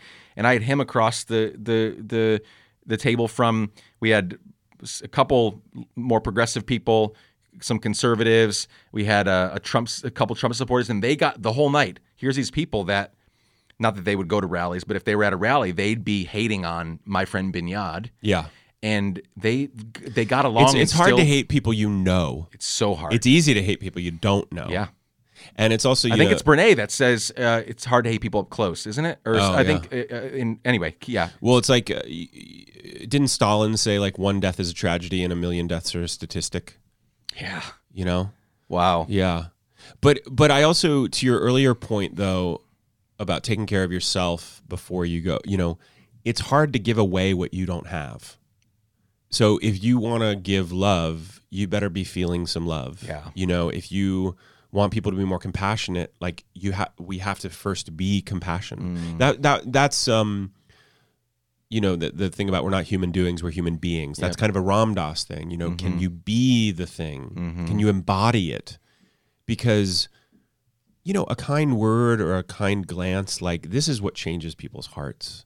I guess I would believe more in Twitter political showdowns if I saw people being converted, if hearts and minds were being converted. Yeah, and it doesn't exist. And also we've seen, and this is really scary, the death of facts, that people don't believe that one of the things, there's been an assault on truth and accountability. And so when people are literally presented with peer-reviewed facts, they have some sort of weird escape clause where they can say that's not true. Yep. George Soros funded that. That's not true. Yep. And that's really scary. I think about like these deep fakes that are going to come out, man. videos of people saying and doing things they never said and did. Yep. It's really freaky. Yep. Very scary. Very scary. We don't even know which is why we have to do the work now of pausing, right? Getting people to pause. And, I didn't know, I've seen Ram Dass in like videos and whatever, but these last years, like just being very slow because he had to. Yeah. I don't need help. Like getting, and then it causes the listener or the reader, whatever it is, if it's on, to just like slow down and not rush to a conclusion. Yeah. We have to do a whole lot more of that in this next season, I think. Okay, let's begin to wrap up. You've been very patient. This has been a wonderful conversation.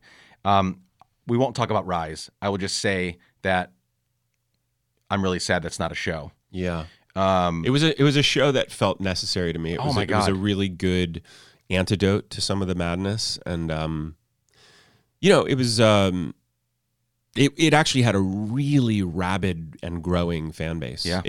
I have no doubt it would have been like a mid-sized kind of hit. Like it would have been a really, and for some reason, at the last minute, I know it was going to get picked up, and then for some reason they picked up a show that now no longer exists. Also, yeah. So it was just a corporate, what's the word? Like, collateral damage of a larger kind of corporate reshuffling and everything. But I dearly loved that show, and I cared about. I mean, a show about a bunch of high school kids like in a drama department working through it. Like that it's was like throwback to your like upbringing. 100%. Is that part of the reason why you took the role? Yeah, I understood. Well, I love Jason Katims. Yep. And he really wanted me for the role, and I felt like I kind of think this is like, I kind of think I can do this role better than anyone else. There are certain roles that I feel like 10 other guys could do this. Yep. And then there's other roles that I'm like, no, I understand the Midwestern drama teacher. Yeah. Like I understand this world. I grew up in this world. I came of age in this world. I really understood it. So, it's a bummer. I have a new show coming out in February on Amazon called Hunters. That awesome. Is like a Nazi hunting show with Al Pacino that's like couldn't be more different from Rise. Yeah. But I'm playing not even in the same planet. I'm playing this 1970s coke addict movie star named Lonnie Flash who also kills Nazis. So, I think I saw a trailer. You have a mustache in this thing? And chops, yeah. It looks amazing. Yeah, it was super cool. What else are you working on that people should know about? So we've got we'll link to your newsletters, which are fantastic. Obviously follow Josh on social media. Hunters plural, on Amazon Prime. On Amazon Prime. Can people still watch Rise? Is that on? I don't know if anywhere? It's streaming anywhere. It might be streaming on Hulu or something like that. Well, go find the show, people. There's 10 episodes. 10 episodes. It's really good, yeah. We were really sad. It was just we're also a big Broadway musical family. That's all we listen to in the home. Like our kids they don't know half the pop artists out there, or even a quarter of them, but they know they can sing all Hadestown. Literally, they love Hadestown. Yeah, Come From Away this last year, and everything. Dear Evan Hansen. Yeah, that's where they learned. One of the first times they heard "fucking shit" over and over again was with Dear Evan Hansen, and we couldn't. There's no going art. back. It's art. You got to. Yeah. We're not gonna play the muted version of that. Yeah.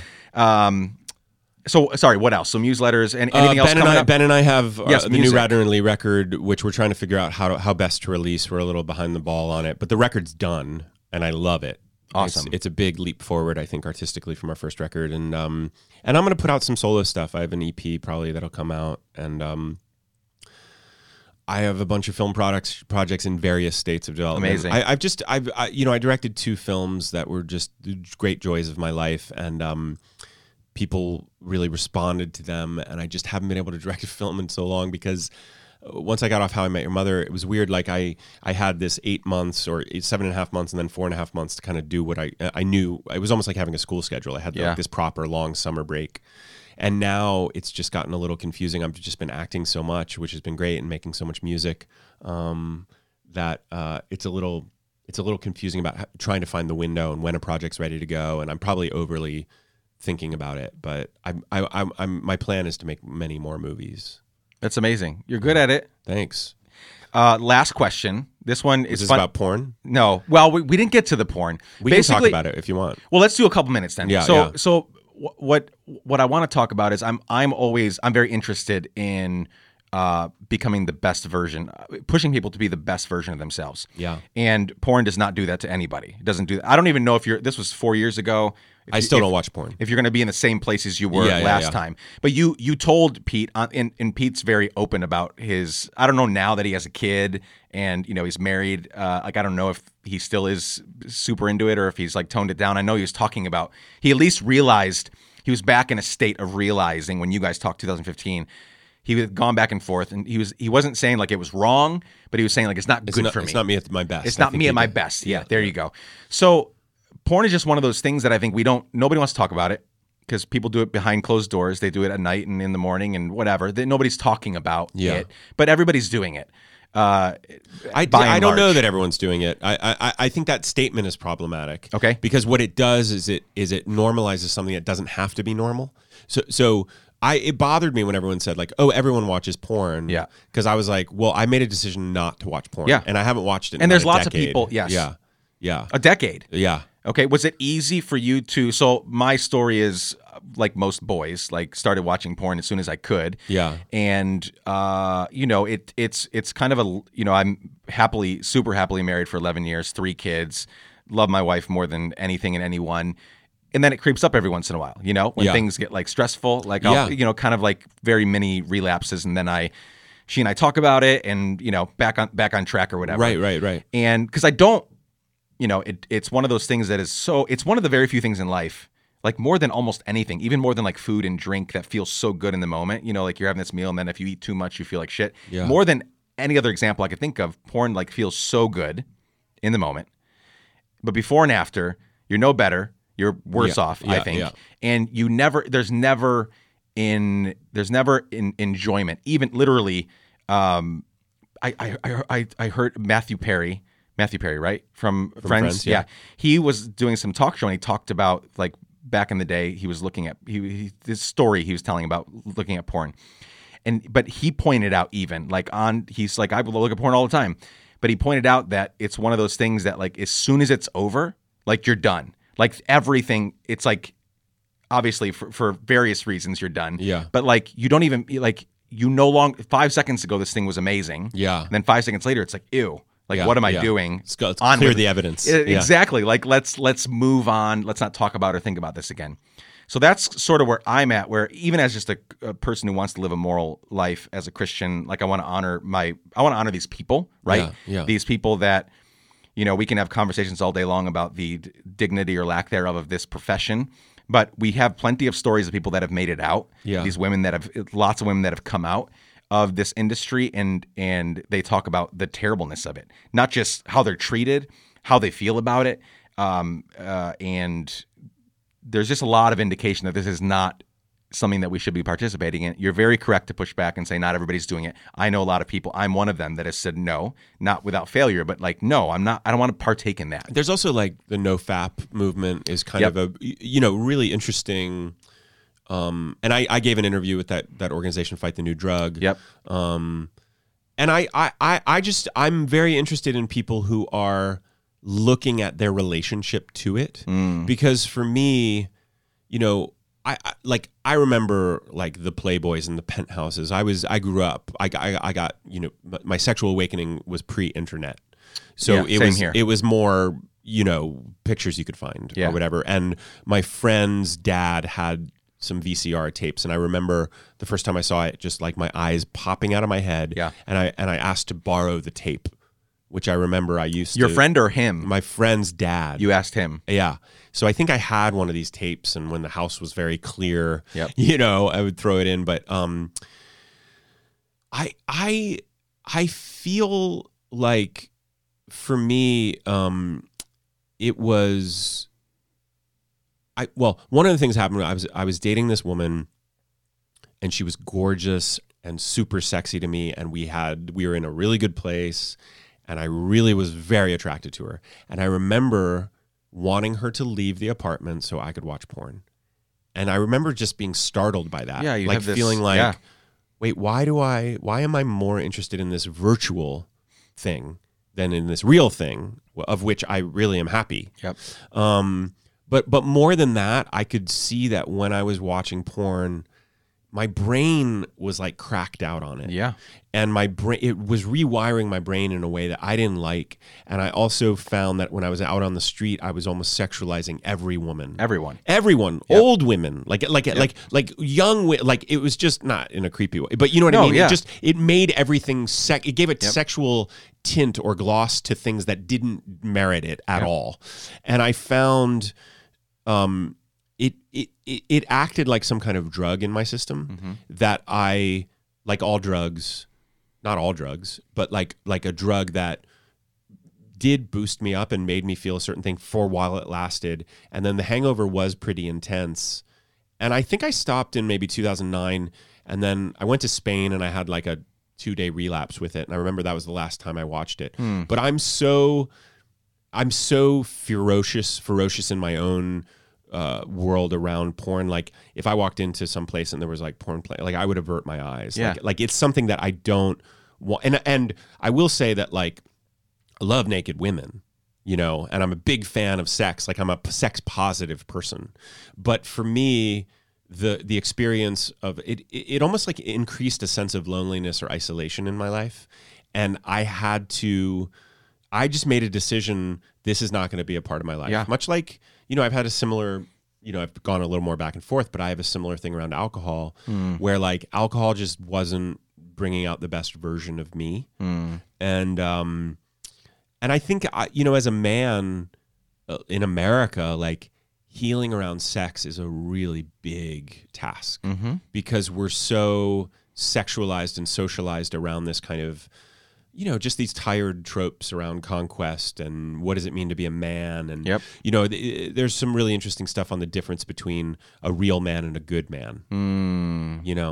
A real man is like this kind of, like, Trump's idea of a real man is so laughably, it's silly. It's gross. It's gross and silly and alpha and stupid. Like, I think it's stupid, and I actually think it's a mask for deep weakness and insecurity. 100%. Whereas a good man is like, no, I show up. I show up for people. Up, faithful, generous. Exactly.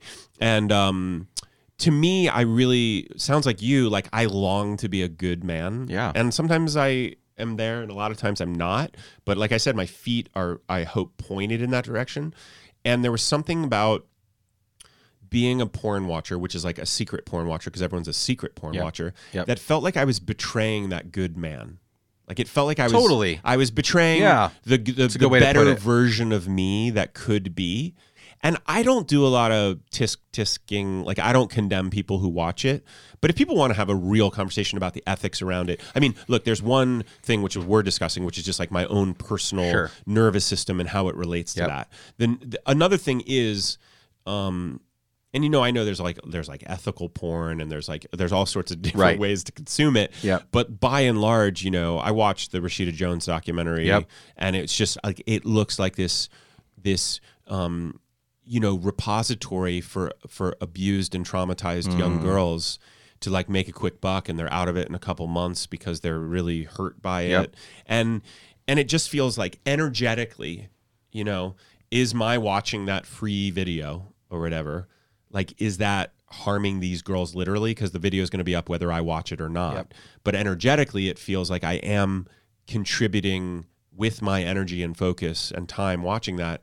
I'm contributing to this kind of degradation. And again, I don't want to get into moral theological arguments around this. That's a whole, because I feel that's up to you. But for me, I thought as a visible person, it was worth going on the record about this because it's something that I felt really strongly about. And I also had stabilized to the point where I thought, I'm not going to, like in AA, they say like, don't talk about your drinking because maybe you'll go drinking again and it'll look like AA failed. Yep. But I felt stabilized enough that, you know what, I really believed in it. And I've had a bunch of people who still reach out to me and say, I'm really struggling with this. And it really helped me to hear you say this. So I like being one of these lone voices in the wilderness. And sometimes I worry that it makes me into some sort of like prude or, people will think I'm some goody. It's not that. Like I understand the charms of porn. Like I get it. I get why I get why it hooks people. And I believe porn addiction is a real thing. Totally. And I wasn't there, but I know a lot of people who really battle it. I have a friend who started watching it like 9 or 10, and he's in his 20s, and it's like he can't string together more than like 2 weeks without it. And it's a trauma in his life. Like he doesn't want to be watching it anymore. Yeah. And it's an absolute by every standard we classify an addiction, it's addictive. Yep. So I think it's just a little more, it's almost like we were all, our parents were all smoking cigarettes in the 50s and 60s and 70s. And then we look back and we're like, you could smoke on airplanes. Like I sometimes wonder if we'll be like that with our cell phones. Like you just had your cell phone in your pocket. Like next other generations will this be like smoking? And I think that porn, we might look back on it and be like, oh my God, you guys were doing that? Like you were putting that into your psyche? Yeah. And it's hard to erase. I haven't watched porn in 11 years and I still remember some things. Oh yeah. You know what I mean? That's not going anywhere. No. Yeah. So they're engraved. And I didn't even go I didn't go into some weird stuff. Like I watched like pretty traditional, but it's and also so much of it is the basis of it is, this kind of punishing of women, this humiliation and degradation of women. And I also didn't want to be a part of that. Yep. I have my own, I'm working on so much around my relationship to the masculine and the feminine, both other women and my own kind of balanced polarities. Yeah. Like, man, talk about something that would throw a curveball into that would not be helpful. Yep. Is me being like a habitual porn watcher. Yeah. No thanks. Yeah. Like I actually feel like it was a kind of grace that got it out of my life. Yeah. Because I made a decision and I just have stuck with it. That's great. Yeah. I just think, again, knock on wood for sure. I think it's just, aside from the moral, religious component, if there is that, or just you saying, I don't want to be, there's the time, it's a time waster, right? Yeah. Like for people like the listeners that want to maximize, and even, I'm not saying we always have to doing something, but just we only have a short amount of time on the earth. Yeah. Right. Well, I talk about death all the time, and I think about it, and it drives me to be a better, wholer person. But like we only have so much time every day. Do we want to be spending that involved in something that is questionable at the very least and harmful? And we don't even know if this person is wanting to be doing this thing, and all the things that we just talked about. So I just think it to be a person that lives a meaningful life, porn just doesn't have a place there. Yeah, and I also think that I agree with you, and I could also, I'd be fully fine someone disagreeing with us. You know what I mean? Like, but for me, adulthood has been this kind of I'm like twisting the knobs of my experience. Like, oh, when I do this, I feel this way, and when I do this, I feel this way. Yep. Like, you're like, oh, I guess like having a large pizza by myself at midnight is not something that's going to make me feel good. Like, so you don't do that anymore, or you do that once a year or whatever.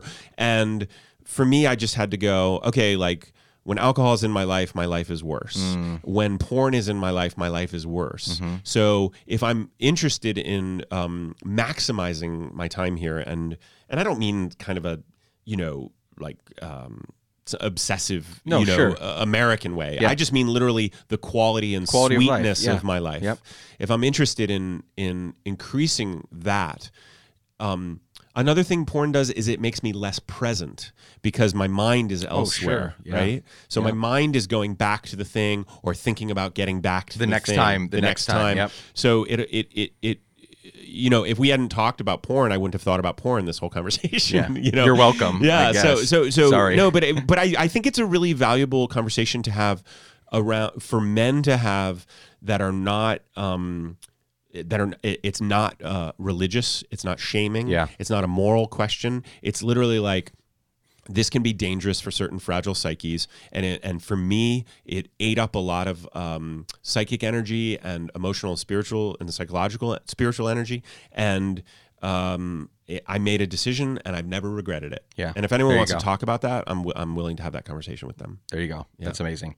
Last question. Yeah. There's one whole, maybe another time, some other month or year, we can. I have a whole lot of questions about. And maybe it was in the Pete Holmes one. You talked about essentially minimalism. You talked about how you live a very modest life and you don't own a lot of things and you find yourself giving things away. That's a whole other conversation, I think. But we'll leave that for some other time. There's a lot that I didn't get to. But this question is one. Hey, I saw on your Instagram. Did people write in questions? I haven't even checked. Oh, you haven't checked? No. Okay. Maybe I'll. Yeah. I didn't check. Okay. Cool. But thank you for seeing that. So this last question is one that I ask everybody, every interview I've ever done. This is how we wrap up. And funny enough, you already addressed some of it in the beginning because we were talking about spirituality and Ram Dass and legacy and kind of end of life and eulogy and stuff. I always finish with this because it's a good bow on our conversation, bow on the top of our conversation, but it also is, to me, this is the question. Because I want to live a meaningful life. Again, quality of life, not always hustling, but quality of life. I want to live a meaningful life. I want to have a meaningful legacy, a valuable legacy. Yeah. So the scenario is you're dead in a lot of years, and for some odd reason, I have been asked to give your eulogy. And all of your friends and family and the people you've impacted, both in a philanthropic way, and your neighbors and your friends, and they're all there to honor, celebrate, and mourn your life. And again, I've been asked to give your eulogy. What do you hope, in a few sentences, what do you hope that I would say about you on that day 50, 60 years from now? Well, I feel like so much of my life has been about forging connections and about collaborating with people to tell stories that connect. So I feel like the greatest kind of, eulogy sentence about me would be, like he made me feel less alone. That somehow my life stood as some antidote to isolation or dehumanization or disconnection. That, that his work and his words made me feel less alone. And friendship, people I know. I'm scared of people and I'm scared of intimacy in all sorts of garden variety ways. Sure. And I long for those things very deeply. So, it's about my individual work. My work is getting in touch with like where those blocks are and seeing if I can let them fall, and then extending a hand to someone else and saying like, hey, I'm headed this way, like kind of metaphorically, like if you're walking, I'll walk with you, not in front of you, not behind you, like I'll walk beside you. I'm interested in community and connection and being a kind of antidote to the modern scourge of loneliness, which I feel, sometimes. I mean, I have a deep bench of friends and community and family. Like I'm surrounded, I'm blessed with people, and I can still get isolated. And so in some ways I feel like making art is almost like sending up a flare gun into the sky and saying like, is anyone out there? Yeah. Is anyone having these feelings? And the greatest thing about the newsletters is like, a lot of people are having these feelings. A lot of people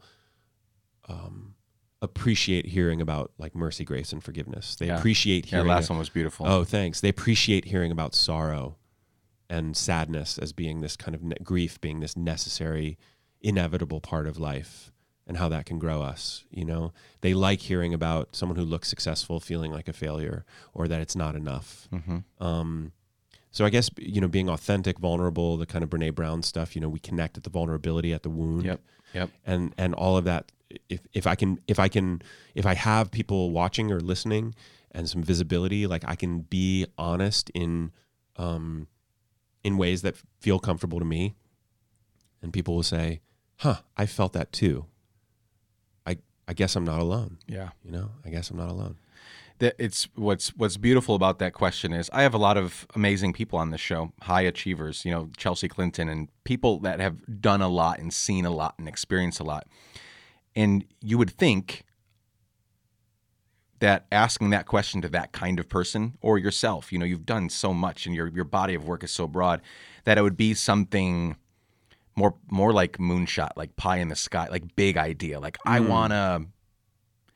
And going back to the resume questions versus eulogy questions, like, right? Was that the resume virtues and resume eulogy. virtues and eulogy? Yeah. Like when people are pushed, high achievers and non-high achievers alike. Like at the end of the day, you don't want to be known that you were part of a long-running famous sitcom, right?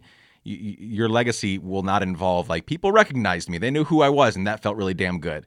No, it's I want to make people feel less lonely.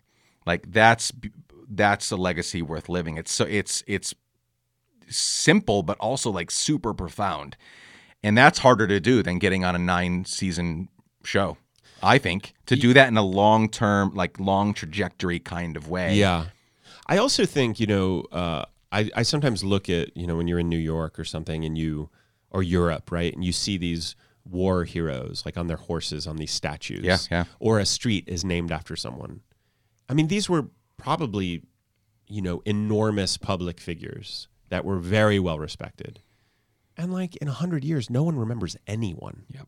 Like, so the idea that you're going to have like some posterity or some fame that lasts, it doesn't feel like, it more feels like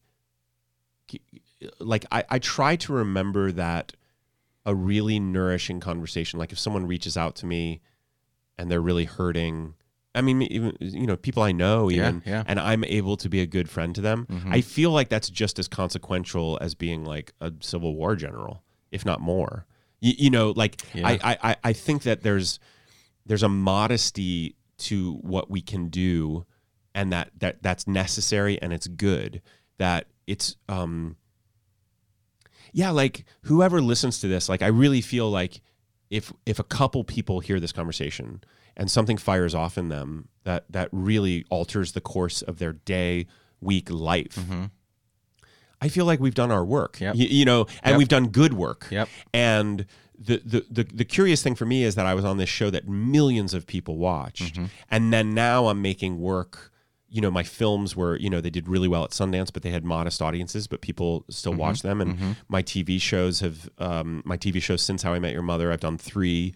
I don't know how Hunters is going to be, but like they've all been kind of modest. I have many people that subscribe to the newsletters, but it's not 1 million people. Yeah. So I like the opportunity to reach more people, but like I don't have to be Beyonce. Like I don't know that what I'm offering. Yeah. Like much what Richard says about the Chris Stick kind of thing, and I'm not saying I'm offering that, but I'm saying like that there's something more modest in scale about what I'm offering, which is this. It's more of a whisper, and it's more of a like hug, and it's more of a like high five or a. I'm trying to think of something more metaphorical, but it's more of a like. A friend's sharing at a very deep, intimate level. And a lot of my movies are about friendship and about connection. And so I don't know that I think our scale is off in terms of thinking what our impact needs to be or should be. Yeah. Yeah. I think, and we're also seeing, passion, like a little, a teenage girl like striking for climate, from her school with a sign, like can change everything. 1 year later and she's a household name. Yeah, we don't know. Yeah. We don't know. And again, I don't think we need to be household names to affect, because I think, again, this is like kind of theological, but I think like God or angels or whatever transdimensional force is kind of present is very warmed and heartened by kindness in small acts. Yeah. And that it's being faithful in the everyday little things. Yeah. That's where holiness, I think, really is revealed, is in the everyday. It's in the grocery store checkout.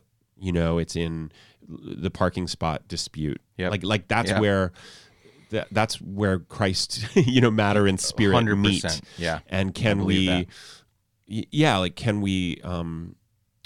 dethrone ourselves? I think it comes back to that. And all of this is to say, like, I'm not an expert at this. Yeah. This is a day-to-day, thing that I'm learning. I love it. On that note, let's finish this thing. All right. Josh Radnor, thank you so much for joining us. I'm glad we made this super- work. We've been yeah. trying to make this work for like a year and a half. Yeah, a long Every time. when I'd go to New York, are you going to be in New York? Yeah. And then we'd miss each other, and then LA and back and forth. So now we did it here in Nashville. But it's funny that I just I think you saw on social media that I was coming to Nashville for a couple weeks. You're like, I live here. Yeah, Let's I'm do here. it. Let's do it. Yeah. That's awesome. Thanks so much. This was awesome. It was really good talking to you.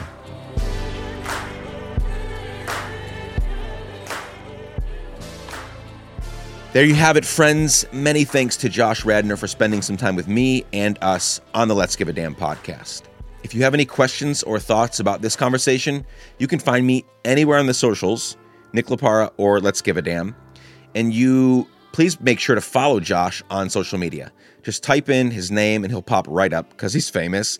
He's a great follow. He will challenge you. He will share music with you. And he will share insightful shit with you. Guaranteed. He's a very smart, thoughtful guy, always sharing really cool stuff. This show was created by me. The music is by our friend Propaganda. Please share this episode with people you like and with people you don't like. Just make sure you share it. We put a lot of time and love into these podcast episodes, and we want to make sure to get them to as many damn givers as possible. Just a reminder that it will take you less than 15 seconds to hit the share button in your podcast app, copy the link, send it to a friend right now. And many thanks to The Russell, a boutique, amazing hotel in Nashville that let us use their podcast studio for this conversation. If you're ever in Nashville, please stay at The Russell, because this is something you may not know. If you stay there, a portion of the costs for you staying there for one night will go to local shelters and charities in the city that help relieve the pain and the suffering in our homeless population in Nashville. They have a Rooms for Rooms project going on. So please stay at the Russell. It's a great space to stay in, and you'll be helping the homeless people of Nashville as well. I can't wait to spend time with you next week. So much love and peace to each and every one of you. Bye for now.